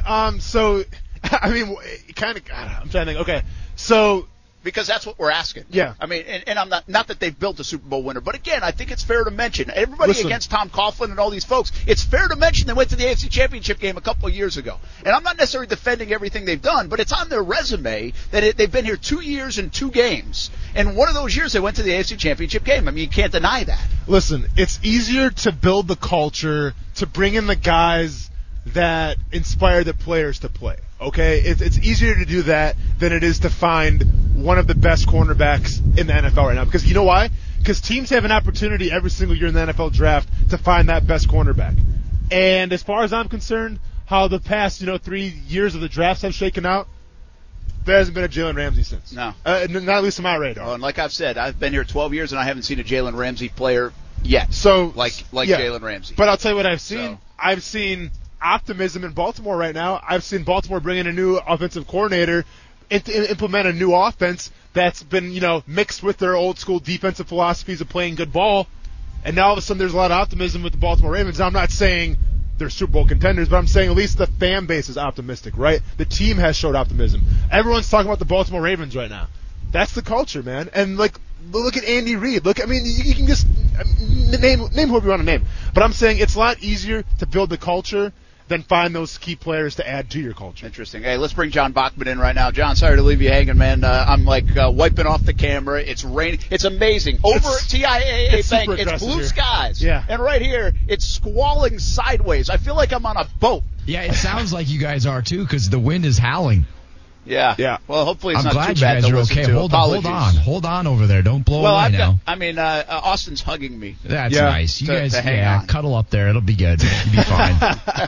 Hey, what is the weather? Do you know what the forecast is tonight? Because the temperature is supposed to be comfortable, but what's Burr saying? Well, it's beautiful. I mean, really, the humidity is low except for when it's raining, and the wind is keeping everything cool and comfortable. It was. I tweeted earlier today that I was outside and I wasn't sweating, so I think that's breaking news. That is a little bit of breaking but yeah, news. there's going to be some lines of showers blowing through here, but Burrish's prediction is that by game time we should be good. Yeah, well, I wish you would predict between 3 and 6 we should be good. Well, my hair's all wet now. I know. We can't have that, Brent. You have to talk to him more. I mean, come on. Yeah, I know. Hey, what do you got coming up tonight? We've got a lot of stuff. First of all, let me really quick. I want to sum up what I think about this, if I can, because I know people want to hear it. I mean, hit us with it, John. Listen, everybody's got an opinion. We talk about it between commercial breaks and after shows, and I talk about it when I go home. Ty's like, "What's going on? What's your take?" Right. My wife's like, "What's going on? What should they keep him? Will he?" You know what Kaylee said? I was like, "Kaylee, do you think they should keep Jalen Ramsey?" Yes, they should keep Jalen Ramsey. or they'll suck more. From the mouths of the wisest of us all. No, listen, I'm with you, Brent. You get rid of Ramsey, your team is less good, right? You can't fire Tom Coughlin, though. The guy is a legend. Look what he's done for Jacksonville Jaguars. Look what he's done in New York. The team is in a no-win situation here, and that's why I think part of the reason why we're so busy talking about this, right? They're in a spot. The only way you win is if you can somehow smooth this over. Do you pay Jalen, and does that make it easy? What do you have to do to make it work where you don't have to get rid of either one of them? Because the reality is you can't get rid of Ramsey because it's going to hurt the team, certainly over the next couple of years, and you can't get rid of a legend like Coughlin. I know fans would probably early on maybe say, oh, well, it's good because they kept Ramsey. But the reality is, long term, what does that do for your friend? You can't get rid of Tom. You can't get rid of him, I don't think. I just don't know how you do it. I think it's a little – you got to be careful because there's actually a guy that played or coached his last game inside this stadium that coached Florida State and Bobby Bowden, and they hung on to him for a while and too long because of some of the reverence to it, and you can do it. Well, not mid-season. Let him a real organization would say, Tom, this year was rough, and we got to work this out so that you look good and we look good, but this is going to be the last year. Like you do that in the offseason. You don't do that mid-season. That would look bad for everybody, I think you're right. Well, and Shad Khan over time has always been big on not changing coaches mid-season anyway. He has said that when all the Gus Bradley stuff was going on. Now, he fired him 2 games to go, but still, he doesn't want to change. That's been his position on it. Doesn't want to change anything mid-season if he can avoid it. That doesn't mean you always do it that way, but he doesn't like to do it that way. That's not really the way that works in the NFL according to their opinions and kind of the facts and the trends that have taken place. But, John, I think the other part of this is we don't know how long Tom Coughlin's staying here anyway. Exactly. He could say, I'm done with this stuff at the end of this year. That's what I'm saying. And even if he doesn't, the team could pitch it that way. That's what I'm saying. Like, you can't just do that because Coach Coughlin isn't just the coach. He's not just the vice president of football operations. The guy's a legend, and whether you like him or not now, it's a PR problem, I think, for the team long term. It could be. It's definitely a split in town. You have to work that out classy and do that right at the end of the season. It is important how you handle business, and that's important to people who are business people, right. How you do things. I think that's a good thing to bring along. And coming up in just a moment, we're going to talk about, at the other side of this break, talk about what if you did pay him? What if you just put a big contract in front of him this weekend? Would that solve some things? So we'll talk about that. But first, what's coming up on CBS 47, Fox 30? So we do have a poll on. You can watch Action News Jackson 5 and then weigh in on whether you think the Jags are going to win. I'm telling you right now, they're going to win. The stash has spoken. We are winning this ball game tonight. Period. There's no question in my mind. They're not going to go 1,000 days. I think they're sitting right on 999, if I'm not mistaken, since the last time they beat the Titans. They're not going to 1,000. It ends tonight. That's it. That's period. Done. Right. End of story. But let me tell you, if you do watch us at 5 o'clock tonight, we got a couple of exciting things coming up. They have finally released new guidelines for proposals for the development of the old courthouse City Hall property right on the river. That beautiful area that they tore down about maybe, was that 3-6 months ago? Yeah. Right by the Hyatt there. Okay. That little nook in just east of the Hyatt, right along the river there. It's beautiful property, and so we're looking at some of the regulations, the stipulations they're putting on the proposals for that property tonight, so you get a chance to look at some of the drawings and that sort of thing, which is pretty cool. And then we like drawings. Yeah, we always like drawings. And then this crazy story out of Jacksonville where this kid, I think he was about 7 years old, was being chased by a dog. I think he was walking to the bus stop this morning and was chased by a dog, ran out into the street and was hit by a car. Just awful stuff. And not to leave you as a downer, but I mean it's one of those things. And now the neighbors are saying that this dog is a problem dog. We talked to the owner. We get his side of the story tonight. So it's a pretty compelling story that will be on tonight on Action News Jackson 5 as well. All right, coming up in just a few minutes, and we'll have a live report here from the stadium as well, Jags and Titans. We're going to talk more Jags and Titans coming up right after this, but one more thought, not the only, I hate to say one more. It's probably going to lead to another hour, but that's okay. Jalen Ramsey talk continues. What if they were to throw money at him right away this weekend?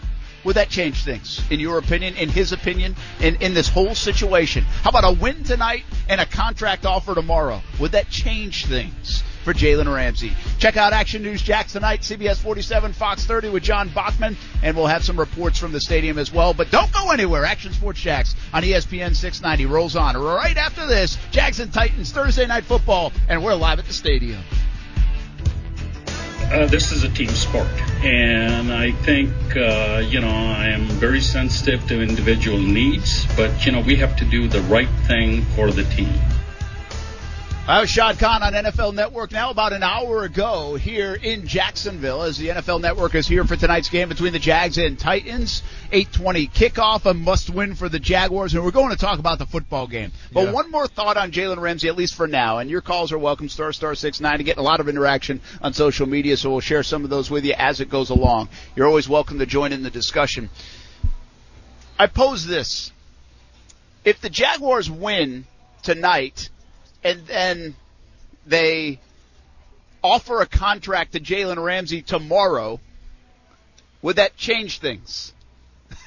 My bad. I'm sorry. I know. Push the sign away. You're distracted. See, well, this is what's a problem with the Ramsey stuff. This could cause distractions. I don't know. Some guy handed me something, and he told me to do something with it. I didn't hear what he said, so my bad, dude. Yeah, it's bad timing on his part. My bad. But no, you're saying so. That was for the Party Shacks, the ultimate fan experience. That's what we're at right now. Am I supposed to show now. This or not? No? No, just wanted to some talking points because they're hosting us here today. Gotcha. Putting us elevated. Hey, once again, something could have been brought up in the work email to let me know what was going on, but it's all good, though, man. Hey, listen, if you want to come over here and use some of the muscle to set some of this stuff up, then I might share some of those thoughts with you. I was busy. Apparently, you had a look-alike, a doppelganger, right? Yeah, Chick-fil-A. Chick-fil-A. Yeah. All right, so anyway, let's get back to my thought. It. Yeah, sorry, man. I'm not distracted.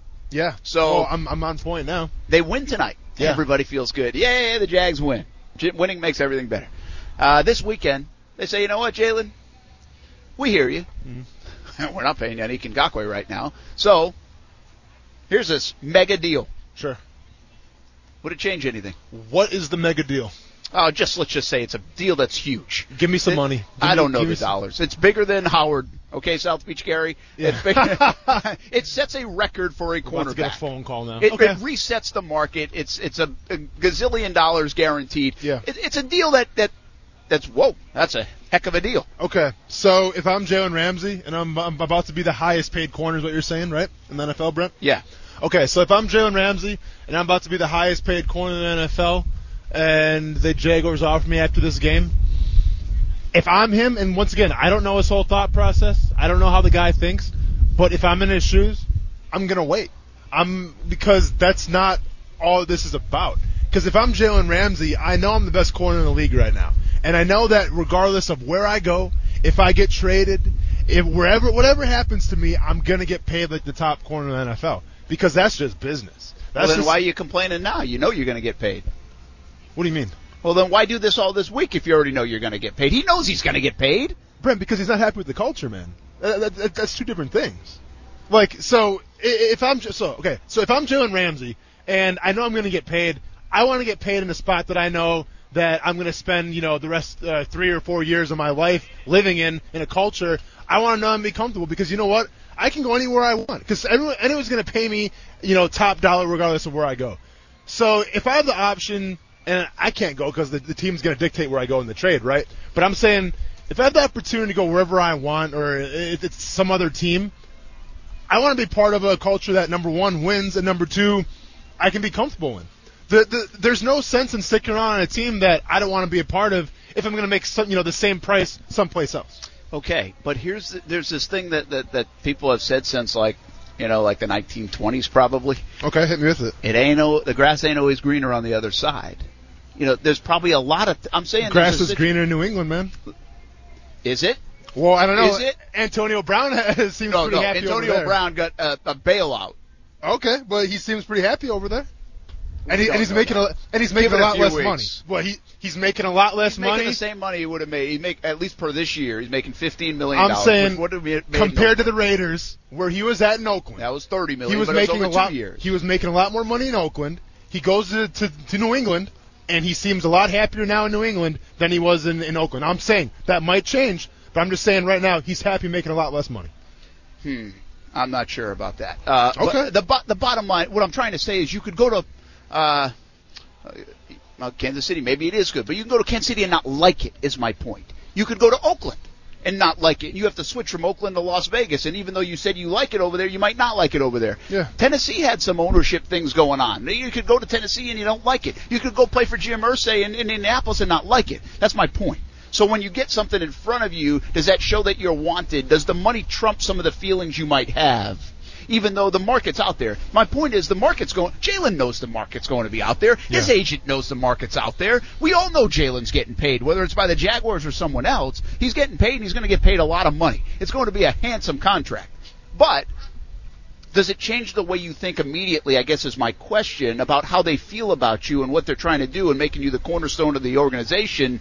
And does it trump any of the ill wills, feelings you might have now that they've given you money? Because at the end of the day, Maurice Jones-Drew said, and a lot of people have said, this is about paying other guys that haven't performed. Well, if I now pay you because you've performed and make you the highest paid guy in the league, wouldn't that kind of change your thinking on that? That changes the thinking of how the team feels about you, but it doesn't change the culture.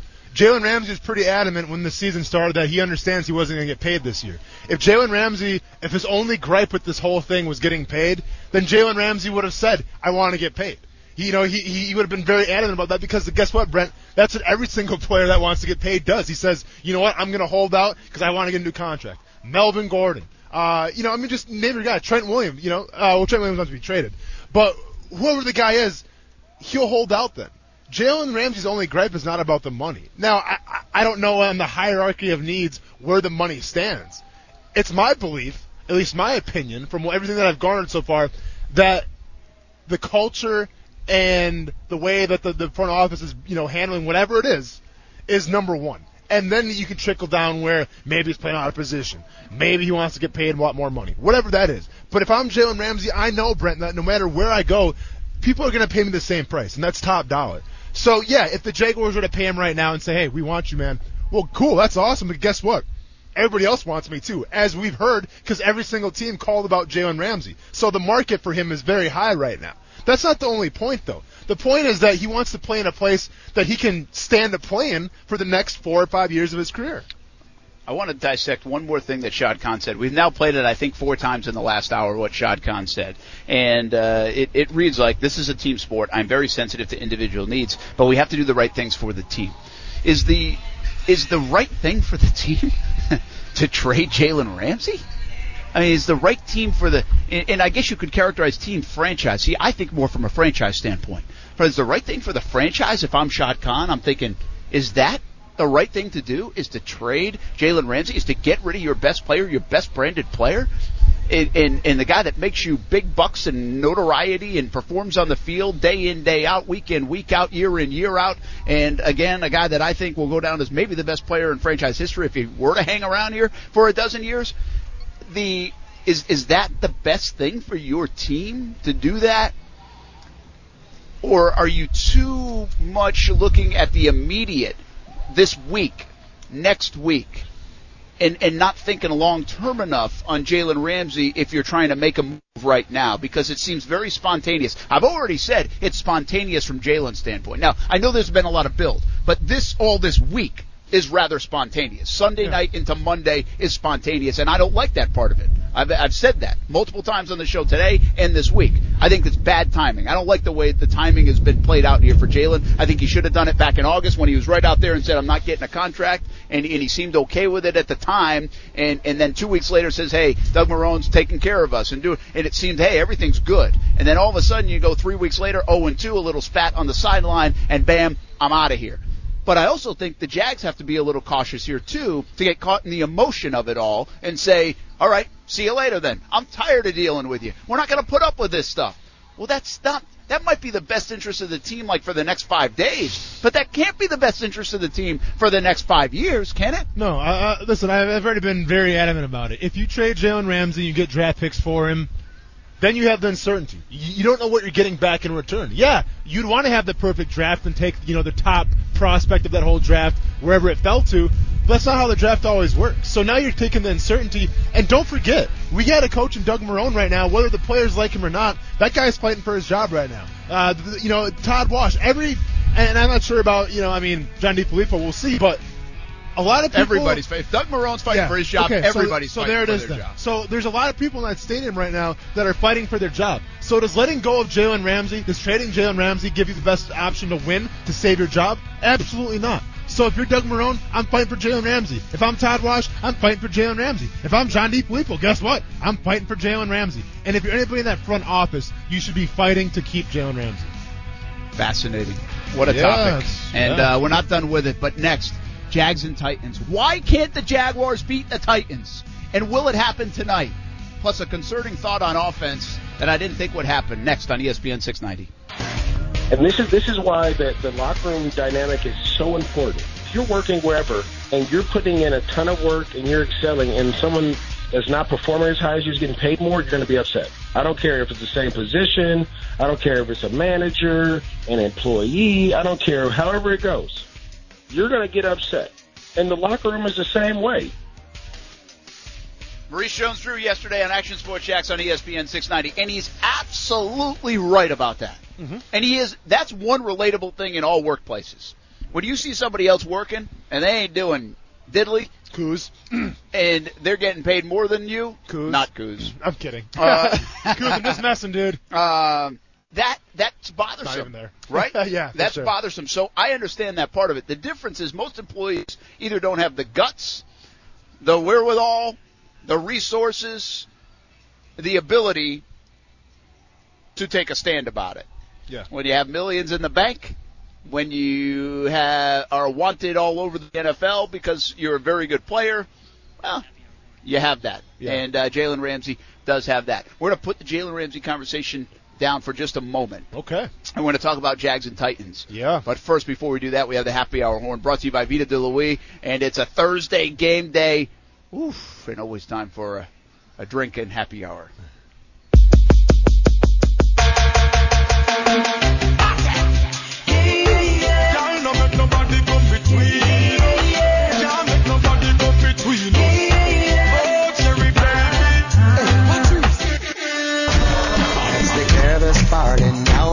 See the beautiful ladies marching in. There's enough for everyone to win. We're gonna make this party the best thing happening.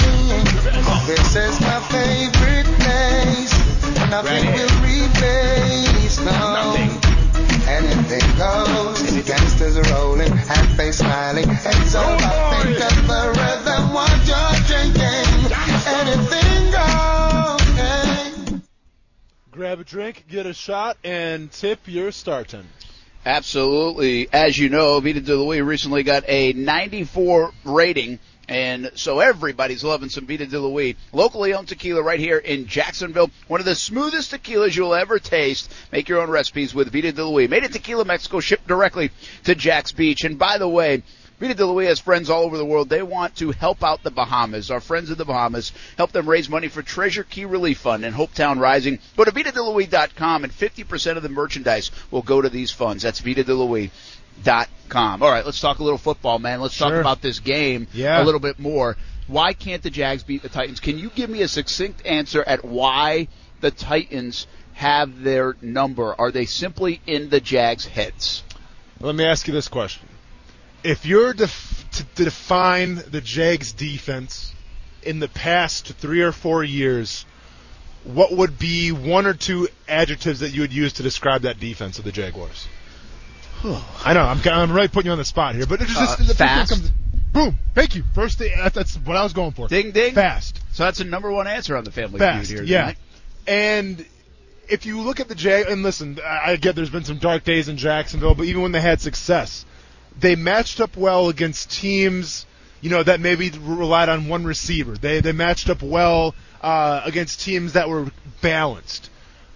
Now, the Kansas City Chiefs, on the other hand, well, that's a different animal, right? The Kansas City Chiefs, I don't think any defense right now in the NFL matches up well with them. Scored over 26 points in like a million games in a row or something exactly. like that. Okay. But I guess, if you want to talk about a kryptonite to a fast team, to a team that relies on its speed, shutting down the wide receivers, one kryptonite to that, Brent, is physicality. And whether it was Mike Mularkey in Tennessee, whether it was Vrabel now, they all have something in common where, I mean, listen, I played for Mularkey. I know about it, and I respected him because, once again, he's kind of that old school philosophy type.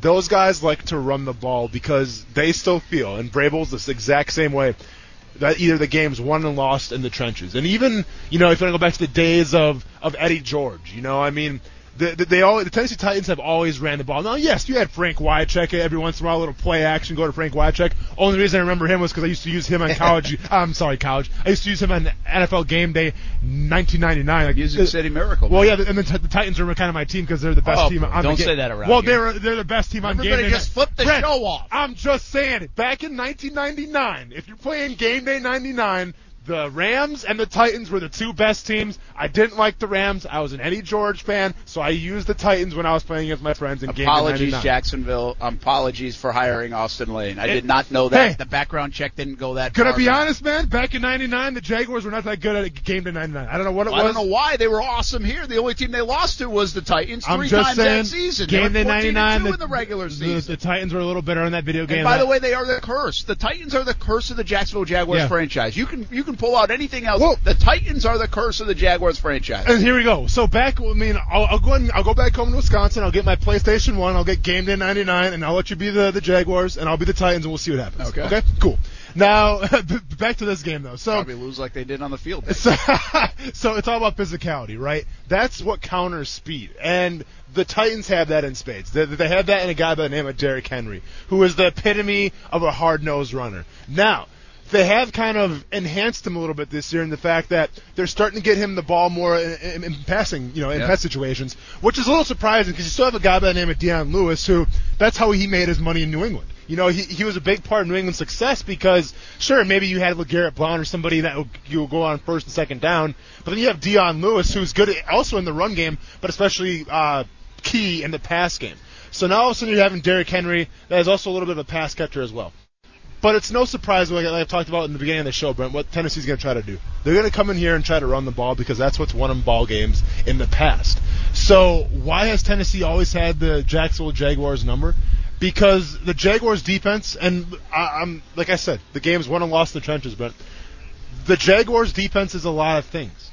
But in the past, you could argue if it's been the most physical, especially against a superior or even maybe just the same physical kind of team like the Tennessee Titans, and that's what the Tennessee Titans make their bread and butter. Yeah, it's interesting. One thought on Derrick Henry. I don't know why they don't screen more because you get him going with a head of steam and a little bit of open field, and I'm not saying he's fast and elusive, but you get some blockers, and you don't want to tackle him. If you're a corner, look what happened on that 99-yard run. You know why they look so embarrassed? Because nobody wants to tackle him. Not only can you not at least arm tackle him, but nobody wants to. You have to tackle him with full technique and usually around the legs. Mm-hmm. But you also have to be willing to do that.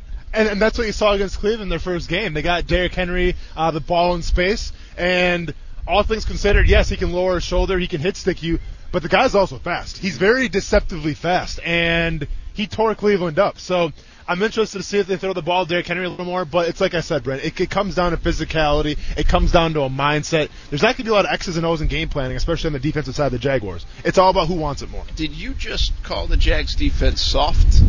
No, I mean, I said finesse. Yeah, sure. Go ahead. I mean, the last time they played not soft. I was just no, I hear you. But it is like there is a fine line, right? I'm not saying they're not tough. Look, I saw Quincy Williams knock someone into next week. Of course. Last week. Of course. And Jalen Ramsey will hit you. He's tough. I don't think people talk about his toughness enough. Yeah. Miles Jack can be violent as much as he is physical. Marcel Darius will throw you around. I mean, I'm just saying there is a difference, though, in what you're saying between finesse sometimes and speed and some of the big plays and like the Telvin Smith, especially when Telvin Smith was here. Mm-hmm. I mean, you don't think of him and think physicality. You think speed and flash and big play, hopefully. But he's also going to miss some tackles along the way, and that you pay that price sometimes because he might come up with a big play because of his speed otherwise. So I understand the difference. There's a reason why I think in the last couple of years they've struggled too with Tennessee. Hit me with it. And I want you to take me inside the locker room. Okay. I walked out of that locker room in Tennessee in that embarrassing moment for the Jaguars last year. And I said to a player, I was like, what in the world? Like I was walking down the hall to the plane. Mm-hmm. And I said, what? No, I'm not going to tell you which player, but I was walking down the hall with them to the plane. I said, what was that? Yeah. And he was kind of shaking his head like, man, they don't even look that great like on tape and stuff. And then they come out here and they take care of business. It's just like they do that. And so what I got from that, and I was kind of paraphrasing there. I don't know exactly what he said, but that was kind of that was kind of what he said. Sure. And so what I took from that was, is Tennessee a team that shows up? And in my view, I think they're about as average as the day is long when I look at them and watch them play. Yeah. And so when you look at the tape, what I always say is players know. Like when you're watching tape on Tuesday, Wednesday, Thursday, leading up to a game, and you say, kind of what good is. You're like, holy crap, that Kansas City team can fly. This is going to be a tough week. You look at the Miami Dolphins, you're like, my gosh, they stink. We just got to go in here and take care of business. Yeah. So my point is, you look at Tennessee and you're the Jaguars and you've got all this talent on defense, and you're like, these guys are going to score like 13 points even if they play well against us. We're way better than them. So therefore you let your guard down a little bit going into that game. Yeah. Not take them lightly. That's a difference. But you let your guard down a little bit. And then Tennessee comes in there and bam, bam, bam, bam. For 4 quarters, they try to beat the crap out of you. Yeah. And they have this tough mentality. And you're like, what is going on here? Sure. Like, what the heck is going on? So it's almost like a psychological thing. Yes. That I think Tennessee can do to you. And I don't want to necessarily say mentally tougher than the Jags, but it almost feels that way in this matchup, that they are mentally tougher because they know they can be physically tough all game long, and they want to bring that to you all game long, even if they're not flashy and you don't think they're going to score 24 points in the game. It's a great point. It reminds me, and I'm not trying to be biased here, but it reminds me a lot of how the way the Wisconsin Badgers run their football team. That's a great example. Okay? That's a great example. A great parallel right there. And let me go and break this down real quick. You remember, and this was, I think Fournette was playing for LSU. You remember when LSU played Wisconsin? And the whole time, a lot of the experts said that, LSU's got all the athletes. Yeah. LSU's got all the recruits. Yeah, Wisconsin, they're not sexy. They can run the ball. They're okay. They got a decent offensive line, but they don't do anything really well. Well, I think what LSU took for granted was the fact that every time Wisconsin plays, they come to hit you in the mouth. And it's the same thing with the Jacksonville Jaguars and Tennessee Titans. You can, when you're pre-gaming and when you're planning throughout the week, the scout team can give you every single look that the Titans will give you. You can go ahead and line up with 2 tight ends or whatever. You can go ahead and line up with an I formation, whatever you want to run. The scout team can give you all of those looks. And mentally, you can see okay, the guy's going in motion, it's going to be around here. You know all that stuff. But what you cannot plan during the game week, during the planning and everything for the whole week, is you can't plan for the intensity and you can't plan for just how violent it's going to be. Because the scout team's job is to give you the look. But the scout team can't match the intensity. You match the intensity in the game. That's the only way you're going to feel the true intensity. Yeah. And every single time that I've seen Jacksonville versus Tennessee, it's been intensity. It's been physicality. And you can't mimic that during the week. If you did, you'd have a lot of players in the IR, right? So I already seemingly do. So. Yeah, exactly. So from that standpoint, and it's not all on the defense, Brent, because I think a good way to beat Tennessee, at least the past couple years, I'm not sure about now, but the past couple of years, a good way to beat Tennessee is just run and gun them. It's just to outscore them. Yeah. Make Tennessee play your game. Well, what's been the story of Jacksonville for a long time here in this city? It's the fact that their offense can't really get going, right? Like, you give the ball to Fournette, it's 3 and out. Oh, man, here we go. It's going to be a long game. It's going to be another 9-6, just, barn burner, just a ratings booster. and that's the way it's been. Let's be honest. That's the way it's been. It is. They're ugly games. And the NFL They're not entertaining. And the NFL Network's all pissed off because ratings are going down the toilet. But if I'm Jacksonville this year, and I do have some intrigue on offense, I have shown glimpses against Houston, against Kansas City, even though I have a rookie quarterback. Maybe that's the key. Yeah, you still have a good dose of Fournette, but you also get the receivers involved. You also make Tennessee maybe play a little bit more of your game, because we know in the past Mariota has had trouble when he's dropped back into Jacksonville. One other thought about all the physicality stuff. Yeah. They always seem to match up in a short week. True. And that's tough. Yeah. To play a physical game on a short week. When we come back, the guy on offense that hasn't shown up yet for the Jacksonville Jaguars in the stat column, and they need to get him going. I'm a little surprised. That's next on ESPN 690. A little anxious to get back. It's been a minute. I got hurt week 2 of last year, so it's a year since I played in a regular season game, so I'm looking forward to it. Just ultimately trying to stack the good days and trying to build on those, but it was long and it was a grind. So I'm just happy I'm at the point now to where I can go back out there and play with my guys. Well, that's Cam Robinson. He'll get the start at left tackle tonight for the Jacksonville Jaguars. He's back What does it mean for the Jaguars offense? Brent Martineau along with Austin Lane here on Action Sports Jax on ESPN 690. We're going to talk offense right now. There's a guy that I think's been a little bit disappointing. I'm not saying it's all his fault, but he's been disappointing from a production standpoint. And it's not Leonard Fournette. We'll also have Maurice Jones-Drew talking about Leonard Fournette. And I want to get your thoughts on Cam Robinson, this offensive line. Does it help having Robinson back? They might even play multiple offensive lineman rotations. Will Richardson could play. Cedric Ogbuehi could play. That's an odd thing in the NFL, isn't it? Yeah. See, to me, it's all about finding your rhythm and finding your groove. And I feel like if you're subbing guys in and out, that kind of messes up the rhythm a little bit. But yes, I mean, for whatever reason, if a player's not playing up to his standards and, he's getting burnt out there nonstop, well, then of course you replace him and plug the other guy in. But the last thing I want to see is maybe a guy have a good series and all of a sudden, all right, time to rotate guys in. It's not like defense, man. As far as the offensive line, there's a game flow. You get a feel and everything. And the last thing you want to do is mess up that game flow, mess up that chemistry by subbing guys in and out, in my opinion. Yeah, absolutely. Okay, so the guy that I think has struggled a little bit to get loose is D.D. Westbrook. I thought he would be growing like this year and bam, maybe some star potential. Not like crazy. I don't want to overhype it, but I just thought if there was a player I'd pick on offense to break out and have a really good year, it would be D.D. Westbrook. He's off to a slow start, not targeted that much. Maybe he's covered a little bit. I think a catch in 3 yards was it last week. Are they doing enough with D.D. Westbrook?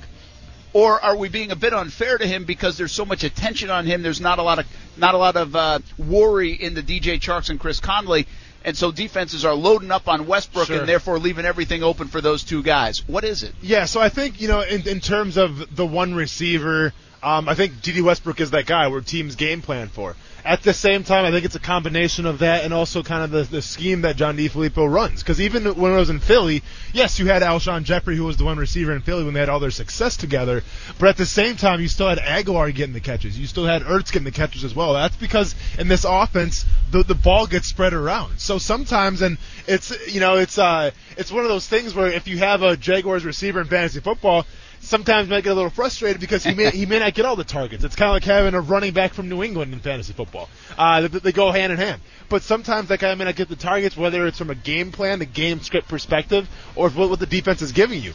But as long as guys are making catches, regardless if it's if it's DJ Chark, if it's D.D. Westbrook, I mean that's a good thing. The thing that would worry me is the fact that if you look at the targets and guys aren't making the receptions, then it's time to get worried a little bit. But I'm not too concerned with D.D. Westbrook. I think, it's like I said, in Philly, sometimes guys had, their 2 touchdown games with 10 targets and 8 catches, and sometimes guys kind of dwindled off a little bit. And that's just the result of the system. Well, the good news is, and I think it's been fun and exciting to see DJ Chark take off in these first 2 games. I think Chris Conley's been outstanding in these first couple of games, so that's been good. Yeah. I just expect more from D.D. Westbrook. I think you got to get him going. And I said for the second half of last year, when they really had nobody else, Fournette out and nobody else, I said, you've got to get that guy the ball. Get him the ball. He's your playmaker. Find a way.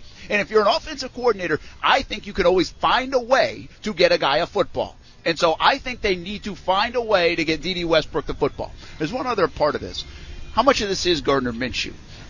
Things are fast right now for Gardner Minshew. Yeah. There's a guy that he's been throwing to since the spring, since he got drafted. Okay. That is out there on the field and playing pretty well, and that's number 17, DJ Chark. Sure. See, the second-team reps and the things that happen on the practice field in camp and things that were happening in the preseason, DJ Chark was out there quite a bit for that. So he's got a little bit of a rapport with number 17, and so you trust that, right? Just like we said, Conley had a really nice August. Why? Because Nick Foles trusts that. He doesn't know these other guys as well. So I think Gardner's going to have to kind of take down that barrier a little bit at times and start getting it into number 12's hands. Now, you don't force it, but you got to get it into number 12's hands, and I think that's also a responsibility of John DeFilippo. He has to find a way to get D.D. involved. And this is why I was such a big proponent of having, Gardner Minshew get some first team reps in preseason, because I felt like, and I get it, I wasn't expecting Foles to go out in week 1, but I just felt like from Gardner's standpoint, it builds his confidence, right? Like if you play with the first teamers, well, now you know how everybody operates, you know the timing and everything like that, and maybe you get that in training camp a little bit, but you don't get that in a game setting.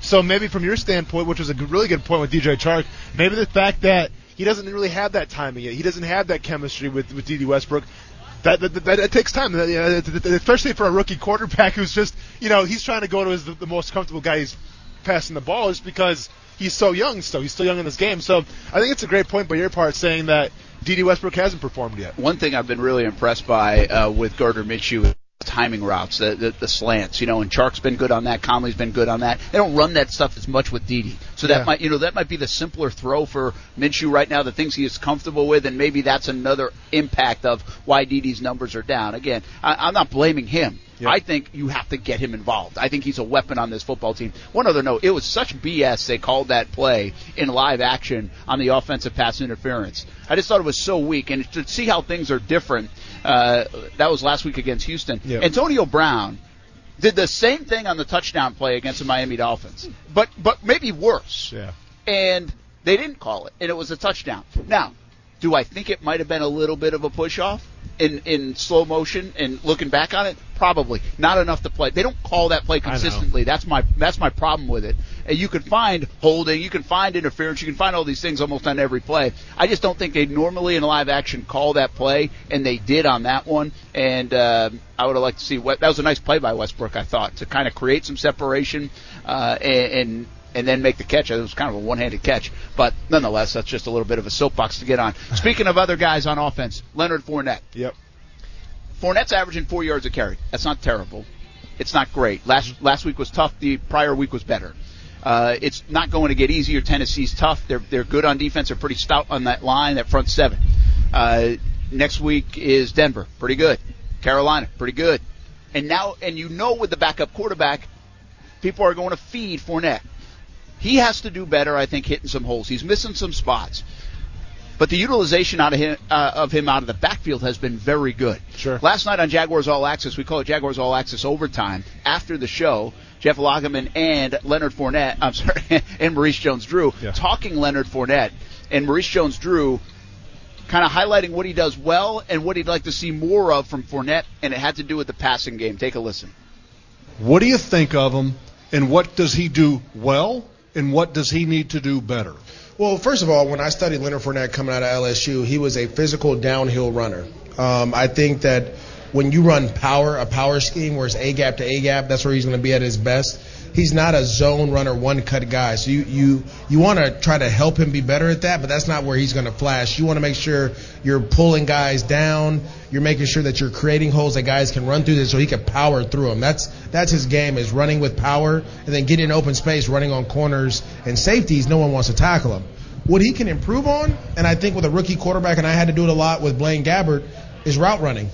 Finding a way to get out there and run choice routes, catching the ball with your hands, not always check downs. Find ways to get him in space because he has the speed to take it the distance. We've seen that before. I would throw screens to this man and just have Lyman go out and block for him and find a way to get some things going. I wish he had a little bit more movement like you did back in the day, the rolling ball of butcher knives Maurice Jones-Drew. Rolling ball of butcher knives. Maurice Jones-Drew was so fun to watch, and it was fun hanging out with him yesterday here on ESPN 690 and on Fox 30 for Jaguars All Access. You can catch the show every Thursday. Last night was a little different, but every Thursday with Calais Campbell and Jags players at Mellow Mushroom in Avondale. Can they get him going? I mean, do you agree with them? You got to get him out? Oh, yeah, absolutely. The passing game a little bit more? So, absolutely, yeah. And especially nowadays, Brent, where he is your three-down back, right? Like, they don't have the luxury of having that change of pace back like a lot of teams do in the NFL now. I mean, they have the three-down back in Leonard Fournette. He is the bell cow, and you need to get the ball in his hands as much as possible. And what better way to do that than the passing game? And listen, it would be ideal to have like an Alvin Kamara where he's great in space, where he can make 10 guys miss and take it to the house anytime when he's on the field. It'd be great to have like a Darren Sproles in his prime that could do that as well.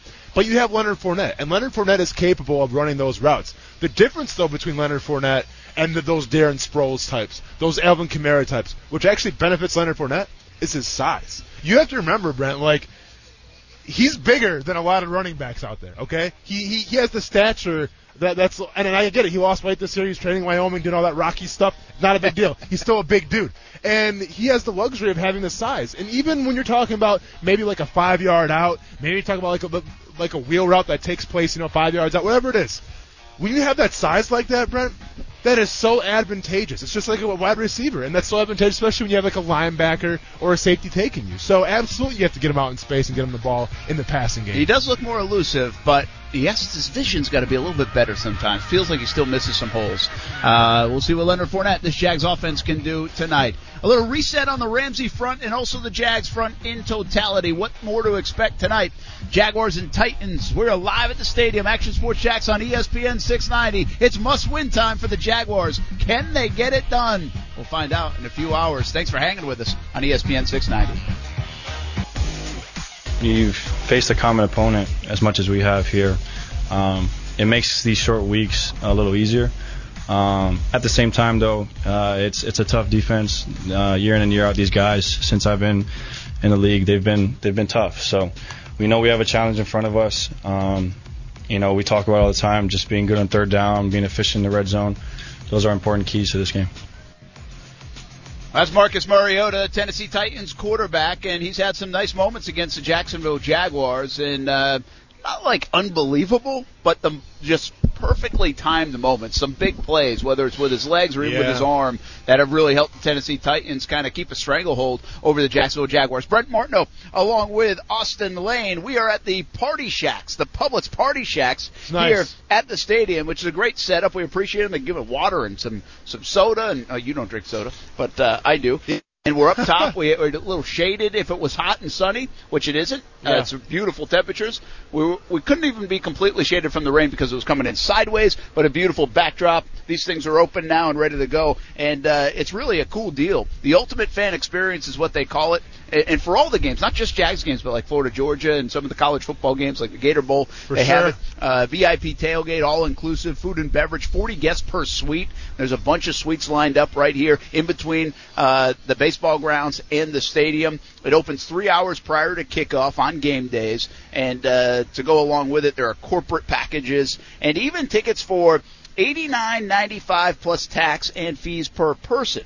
So the suite rental is available, and it fits 40. So I don't think you have to just do it as one business or one group of people. You can kind of do it more individually based if they have it. Unlimited food prepared by Publix, unlimited beer and wine by Budweiser, premium liquor, game day themed cocktails, air-conditioned VIP suites with top deck, veranda, and sunshade. That's what we're on. Yeah. Comfortable indoor and outdoor lounge seating. It does look good in there. Indoor and outdoor live TV at your VIP suite. Luxury air-conditioned restrooms on site. Private mini fridge in each suite. Free Wi-Fi charging station. And kids 13 and under get in free. So how about that? JacksVillage.com is the place to go for that. And we appreciate the hospitality, them having us out here tonight. It's a good spot to be on a game day. Yeah, and as far from like a tailgating standpoint, it looks pretty legit in here. You know, like everyone's got their beers and everything. They're having a good time. And I feel like I'm like the kid at Toys R Us whose mom's not going to buy him a toy. Like I'm just looking everywhere at people enjoying themselves. And I'm here to watch. I'm here to spectate. But obviously, since I'm working, since I have a fight coming up, I can't take part in the shenanigans, and I can't get a toy at Toys R Us today. Well, I want to go. By the way, you can probably do whatever you want. Just flex on them and say, I want it, and they'll bring it to you. Yeah, but I'm not going to flex on myself, man. Like I said, I'm working, and number two, I got a fight coming up, so I have to keep everything in moderation. I'm not going to flex on myself. All right, well, Jalen Ramsey has a fight on his hands, too, of a different kind. He's got the Titans tonight, but he also has whatever's going on with this Jaguars front office. I want to go through some quick hitters, okay? We've had really 4 days of this now. Yeah. But 3 days since the trade request. It came out right after our Monday show. And then even today, we really have tried to expand the conversation about Jalen Ramsey and not reiterate and rehash and talk about the same old thing. And I think we've done that okay. There's a lot of branches to this story. But I want to, if you're just jumping in, I want to go quick headline, bullet point on some of the big topics we talked about today. And it came out today, Stephen A. Smith said he was told this is more about Tom Coughlin than it is Doug Marrone. It's been framed all week as Marrone versus Ramsey. How much is this Coughlin versus Ramsey, and overall the front office against Ramsey? Yeah, and it's funny because we say Coughlin versus Ramsey, the front office versus Ramsey. But to me, it's culture versus culture. Because Ramsey isn't the only guy I feel like that is fed up. Now, Ramsey is the mouthpiece. He is the vocal one because, number one, he has the luxury of being the best player on the team. And when you're the best player on the team, you can get away with saying things, you can get away with doing things. There's a double standard. That's the way the NFL's always been. But at the same point, so he's got that luxury, but there's guys that follow him, right? Anybody's going to follow the best player on the team. Now, not everybody may not agree with him, but there are some guys at locker room that agree with him. So from that standpoint, if Jalen Ramsey is fed up with for instance, Tom Coughlin, as Stephen A. Smith reported, well, that means that he's not the only person in that locker room that's fed up with Tom Coughlin. And it begs the question, if they were to trade Jalen Ramsey, what kind of effect would that have at the other players that agree with Jalen Ramsey in that locker room? Yeah, and I do wonder how split it is. I think that you are people, and because of the timing of it, is why I wonder. It's not because of Jalen Ramsey. I think some people could be in that locker room. Not, hey, I don't agree with you, Jalen. I think you got a point, but it's more like, why now? And that was one of the talking points today. Is it fair to criticize him for saying why now? And I believe so. That's my biggest criticism of Jalen Ramsey in this whole thing. And I come from the standpoint of saying, I want them to keep him. I'd do whatever you can to keep him. I wouldn't trade him. I think he's a great player, and you got to try to make it work. But I don't like how you did this, Jalen. I think this was, I'm taking my ball and going home because we're 0-2, and I've gotten a spat on the sideline with the coach, and now I want out. And I don't know if that was fair to the teammates, even though it's all about brand and you got to take care of yourself, and I understand that. I don't really think it's very fair to your football team to do it at this juncture. You should have done it back in August if you wanted to do that. But in any job setting, Brent, if you're any kind of employee whatsoever, it doesn't matter where you're working or if you're a professional football player. If that stuff just keeps building up, if you get more and more frustrated, can't handle the boss, can't handle the culture, and eventually it just builds up, there is no such thing as a 2 weeks notice. You say, I'm fed up, I want out, and put up the deuces, and it is what it is. There is no such thing as a 2 week notice when it's got to the point where it's blown over. I get it. I don't have to like it, and I don't have to agree with it, though. Hey, and you know because there is a time and place. We'll still be friends, Brent. I promise you. There is a time and place for it, in my opinion. Yeah. I think it shows a great deal of selfishness in this ultimate team game to do it at this time. I don't like the timing of when this thing took place. I probably would have been okay with it had it happened in training camp. All right. How important of a decision is this for Shad Khan, and how much does he have to weigh the fact that, okay, I can't let a player run my organization, but this is a player that is a fantastic football player, my best player, the best player I've seen since I've owned the football team. And not only that, he brings attention to my football team, to the city of Jacksonville. He makes us money, and he might help us win a Super Bowl someday. This is a big decision, I think, and I think a decision that Shad Khan should be involved in. I know he hands off to his football people a lot, but I think this is something that he needs to jump in on. Whew, what a tough call for Shad Khan, I think, sitting in where he is sitting. Or is it not as tough as I think? So if you're Shad Khan, you're thinking two things right now. Number one, well, first of all, you're not concerned about the branding off the field, right? Because if you win football games, if you go to the playoffs, if you hoist that Lombardi trophy, the money will come in. That's with just me or Jalen, right? That's just just the way the business works. So, but if you're Shad Khan, ask yourself two questions. Number one, how important is Jalen Ramsey to this team, and how much influence does Jalen Ramsey have on this team? If you are to let Jalen Ramsey go, if you are to get some value back from draft picks or other players that you get traded for, whatever it is, how does that affect your football team, and most importantly, that locker room? That's the first question you have to ask yourself. After that, you have to ask yourself this question. The people that I put in charge of running the football operation, because it is my goal as an owner, and I said this the very first day that a guy by the name of Austin Lane was sitting in the front row, and I'm Shad Khan, and I saw Austin Lane, and I was like, we'll see. And but if you're Shad Khan, you ask yourself, how do I win a Super Bowl? Well, I hired the right people to run the show, basically, because if we're being honest here, I love the game of football, but when it comes to the X's and O's, when it comes to the on-the-field stuff, maybe I am not the most versed. So I hire those people. I have to ask myself, and I have to look at myself in the mirror and have an honest talk with myself and ask myself, have I hired the right people to get me a Super Bowl? And if I look at how the team's acting right now, I can either say yay or nay, and then you go from there. But those are the two questions you have to ask yourself if you're the owner of the Jacksonville Jaguars. Thanks for the segue then, and we'll finish on this topic. Yeah. Is it the last hurrah for Tom Coughlin in Jacksonville as the Vice President of Football Operations? You now look, and I think this deserves weight, folks. I think it certainly does. They went to an AFC Championship game in 2017. That was not long ago. I only have to flip the calendar over twice to get there, back to 2017. But since then, they have made some erroneous decisions in terms of who they've given money to. They are 2-12 in their last 14, 3-13 in their last 16, and they're 0-2 here in 2019, a critical year. Are you getting to a Super Bowl? Where you want to go with this front office in place? So listen, I from our understanding that people are cool with Marone in the locker room, whatever. But if I'm Shad Khan, I'm still not cool because I look at it like this. If you're talking about a great football team, if you're talking about a legendary football team, a team that you're trying to be, what defines a successful football team isn't all the wins. It's how they handle adversity. And I get it. 2017 was a great year for the Jacksonville Jaguars. AFC Championship, Miles Jack wasn't down, one play away from going to the Super Bowl. Tails all this time. I've said it. I said that whole statement like 20 times, I feel like, in the past month. Very cool. But at the same time, look what happened last year when they started losing a couple of games. They started to snowball. It started to snowball, and it was an absolute disaster, an absolute dumpster fire for the city of Jacksonville. Does that fall on your players or coaching? I understand, the players got to play better. They got to be smarter. You can't throw punches in Buffalo. You can't stay on the sidelines and yada, yada, yada. Very cool. But at the same time, the adversity and the mindset and the culture, that comes directly from the front office. And if I'm Shad Khan looking at how do we respond to adversity last year and how are we responding right now, it is not off to a good start this year, and it was horrible last year. Well, will Minshew Magic or Minshew Mania exist tonight? And is this the final game in a Jags uniform for Jalen Ramsey? We end the show with those answers. Coming up next, live from the stadium, Action Sports Jax on ESPN 690.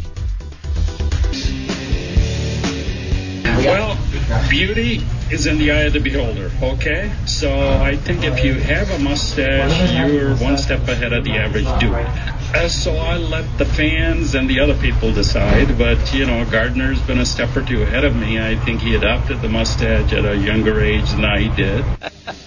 Shad Khan talking mustaches on NFL Network. He also commented on Jalen Ramsey, a 10-second response that basically said you got to respect the individual, but it's always about the team. I'm paraphrasing. Gardner Minshew, imagine this. He's a young quarterback making his second career start. Yeah. Thrown into the fire. This one on a short week. Has played really well. He's impressed.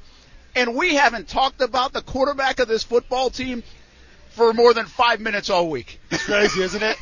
It's absolutely, especially with Minshew Mania going on, man. The guy's getting offers from adult websites and everything. Dude, we haven't even mentioned it. We haven't talked about that. It's unbelievable, isn't it? I mean, it's amazing, but it also shows the brand of Jalen Ramsey, the star power of Jalen Ramsey, and how big of a story this is. One of the biggest stories we've ever had in Jacksonville. Really is, at least since from my time. And it will rank up there with some others.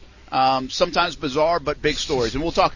I want to, from a finality standpoint on this show, I want to punctuate with, will this be the last game we ever see Jalen Ramsey in a Jaguars uniform? We'll get to that in a moment. Okay. But how about a minute on Minshew? This kid has been really good. I mean, it's been a lot of fun. And I've said this. We were both consistent with this. I think there could be a reality check at some point. Well, it was a bit of a reality check for 3 quarters against Houston, although I still think his play against Houston, although it wasn't unbelievable in the first 3 quarters, wasn't his fault. It was the holding calls and everything that stalled drives, and they couldn't get push on the offensive line. I didn't think he played poorly. He lost some fumbles. Now, you got to hold on to the football. I get it. But I didn't think he played poorly, and then he obviously showed a little bit of moxie and savvy and magic in the final quarter to bring him back from 10 points down. But I do think the reality is he is a 6th-round pick. He is a backup quarterback. He is a rookie. So there will be a time that he probably will have a stinker of a game. And I think it's really challenging this week because it's a short week against the Tennessee Titans. How much is on this guy in a short week and now just starting his second football game? So it's so weird, Brent, because, yes, he is a rookie. And, I was sharing the story. When I saw him at the Senior Bowl, I wanted to interview him because I knew about his history a little bit. I knew his story. And I just wanted to get some cool sound bites. It seemed like a dude I could just kind of, shoot the breeze with, basically. So I did that. But I was so surprised of when I left that interview, that conversation, of how hungry this kid is. This wasn't some some flavor of the week who was popular because he had a mustache at Washington State and he had Coach Leach behind him. Like, this was a guy who was hungry, who had a chip on his shoulder, and who had something to prove. And I remember, I thought to myself, now, what did that mean? I thought, well, maybe I'd see him in a game in the NFL, maybe 4 or 5 years down the line. Who knows? I wasn't expecting him to lead a franchise literally after week 1. But here we are now. And in terms of Gardner Minshew, we call him a rookie. And, we have to call him rookie because his experience will dictate that. But I've said it before, Brent. The guy does not operate on the wavelength like a rookie. Take, for instance, Houston. All right, so The very first series of that Houston game, safety comes free, guard misses the block, and Minshew gets absolutely depleted. Right, and we saw that happen in Baltimore as well, and that was probably his worst game so far in a Jaguars uniform. Was the first game of the preseason in Baltimore. He took a shot, and for whatever reason, wasn't good help from his receivers, but didn't have his best game. Well, the same thing happened in Houston, on the road, in a loud environment during the regular season. And after that hit, I was like, oh man, here we go again. Now it's back to Baltimore. Like, this is where he finally meets reality. It's like, hey, rookie, welcome to the NFL. But we saw a guy who wasn't afraid to get hit again, who stood in the pocket, who hit the open receiver, and who led his team to almost a game-winning drive towards the end of the ball game against a pretty good Houston Texans defense. So those aren't rookie tendencies, and those aren't sixth-round tendencies, number one. But number two, those aren't rookie tendencies. So, I want to say eventually the rookie wall is going to catch up, and he's going to have his downfall and everything, and he's going to have that 3-interception game that we're so accustomed to seeing from a Blake Bortles or a Blaine Gabbert. But I'm just saying, and I'm not in that locker room, Brent. I'm not on the field. I'm just going by what I see on TV and what I saw in practice. Is just this guy is just wired differently, and he's not built like a rookie. Yeah, one quick thought. We got to go in a minute or two, but to your point, he has lost a couple of fumbles. Yeah. He got hit from behind and lost the big one, and I still don't think that was his fault. I think 9 out of 10 quarterbacks would have fumbled that one. But he hasn't put the ball in danger in terms of throwing it from an interception standpoint. He's very good at that. And if you go back even to his high school days and look at some of the numbers and what people said about him, he's very good at taking care of the football and putting it in the right spots, and he's been pretty accurate overall. Now, he missed some plays the other day, too. Let's not I don't want to crown him here. No, but he's missed some plays not. for sure. Yeah. So do you trust him? Real quick thought. Do you trust him to open up the offense a little bit tonight, so that would maybe breathe some life into Leonard Fournette and give him room? I have to, because that's how you beat the Tennessee Titans. You spread the ball around a little bit, you pass the ball out, and make Tennessee go tit for tat with you, and I don't think Tennessee can do that. All right, here's our final thought, okay? We're getting out of here in less than 60 seconds. Jalen Ramsey plays tonight. Is it his final game in a Jaguars uniform tonight against the Tennessee Titans? I'm saying no. Really? I'm saying so no. You think he plays against Denver? I think he plays against Denver. You think he plays for your 3 weeks, or do you think they're going to figure something out? I think if you're the Jaguars looking for a better offer, I think the better offers come in a couple weeks. I don't want to agree with you, man, but that's what I've been saying all week. I don't think he's gone tomorrow. I don't think he's gone this weekend. He says he expects to be gone in 10 days. I don't know if he's going to get that wish. And what's the important question? Who's going to win tonight? Who do you got, Jags or Titans? I got the Jags. I tell you, I like the Thursday home field advantage, and I don't like anything else that's going on. So it's blind faith, but I don't know. I'm taking the Jags. I'm such a homer. Sunshine and rainbows. Well, please get a W. I'm coming on board, man. Save a spot for me. Thanks to the Public Party Shacks for having us. Enjoy the game tonight. We'll talk all about it tomorrow on Action Sports Shacks on ESPN 690. When you need mealtime inspiration, it's worth shopping Kroger, where you'll find over 30,000 mouth-watering choices that excite your inner foodie. And no matter what tasty choice you make, you'll enjoy our everyday low prices, plus extra ways to save, like digital coupons worth over $600 each week. You can also save up to $1 off per gallon at the pump with fuel points. More savings and more inspiring flavors make shopping Kroger worth it every time. Kroger, fresh for everyone. Fuel restrictions apply.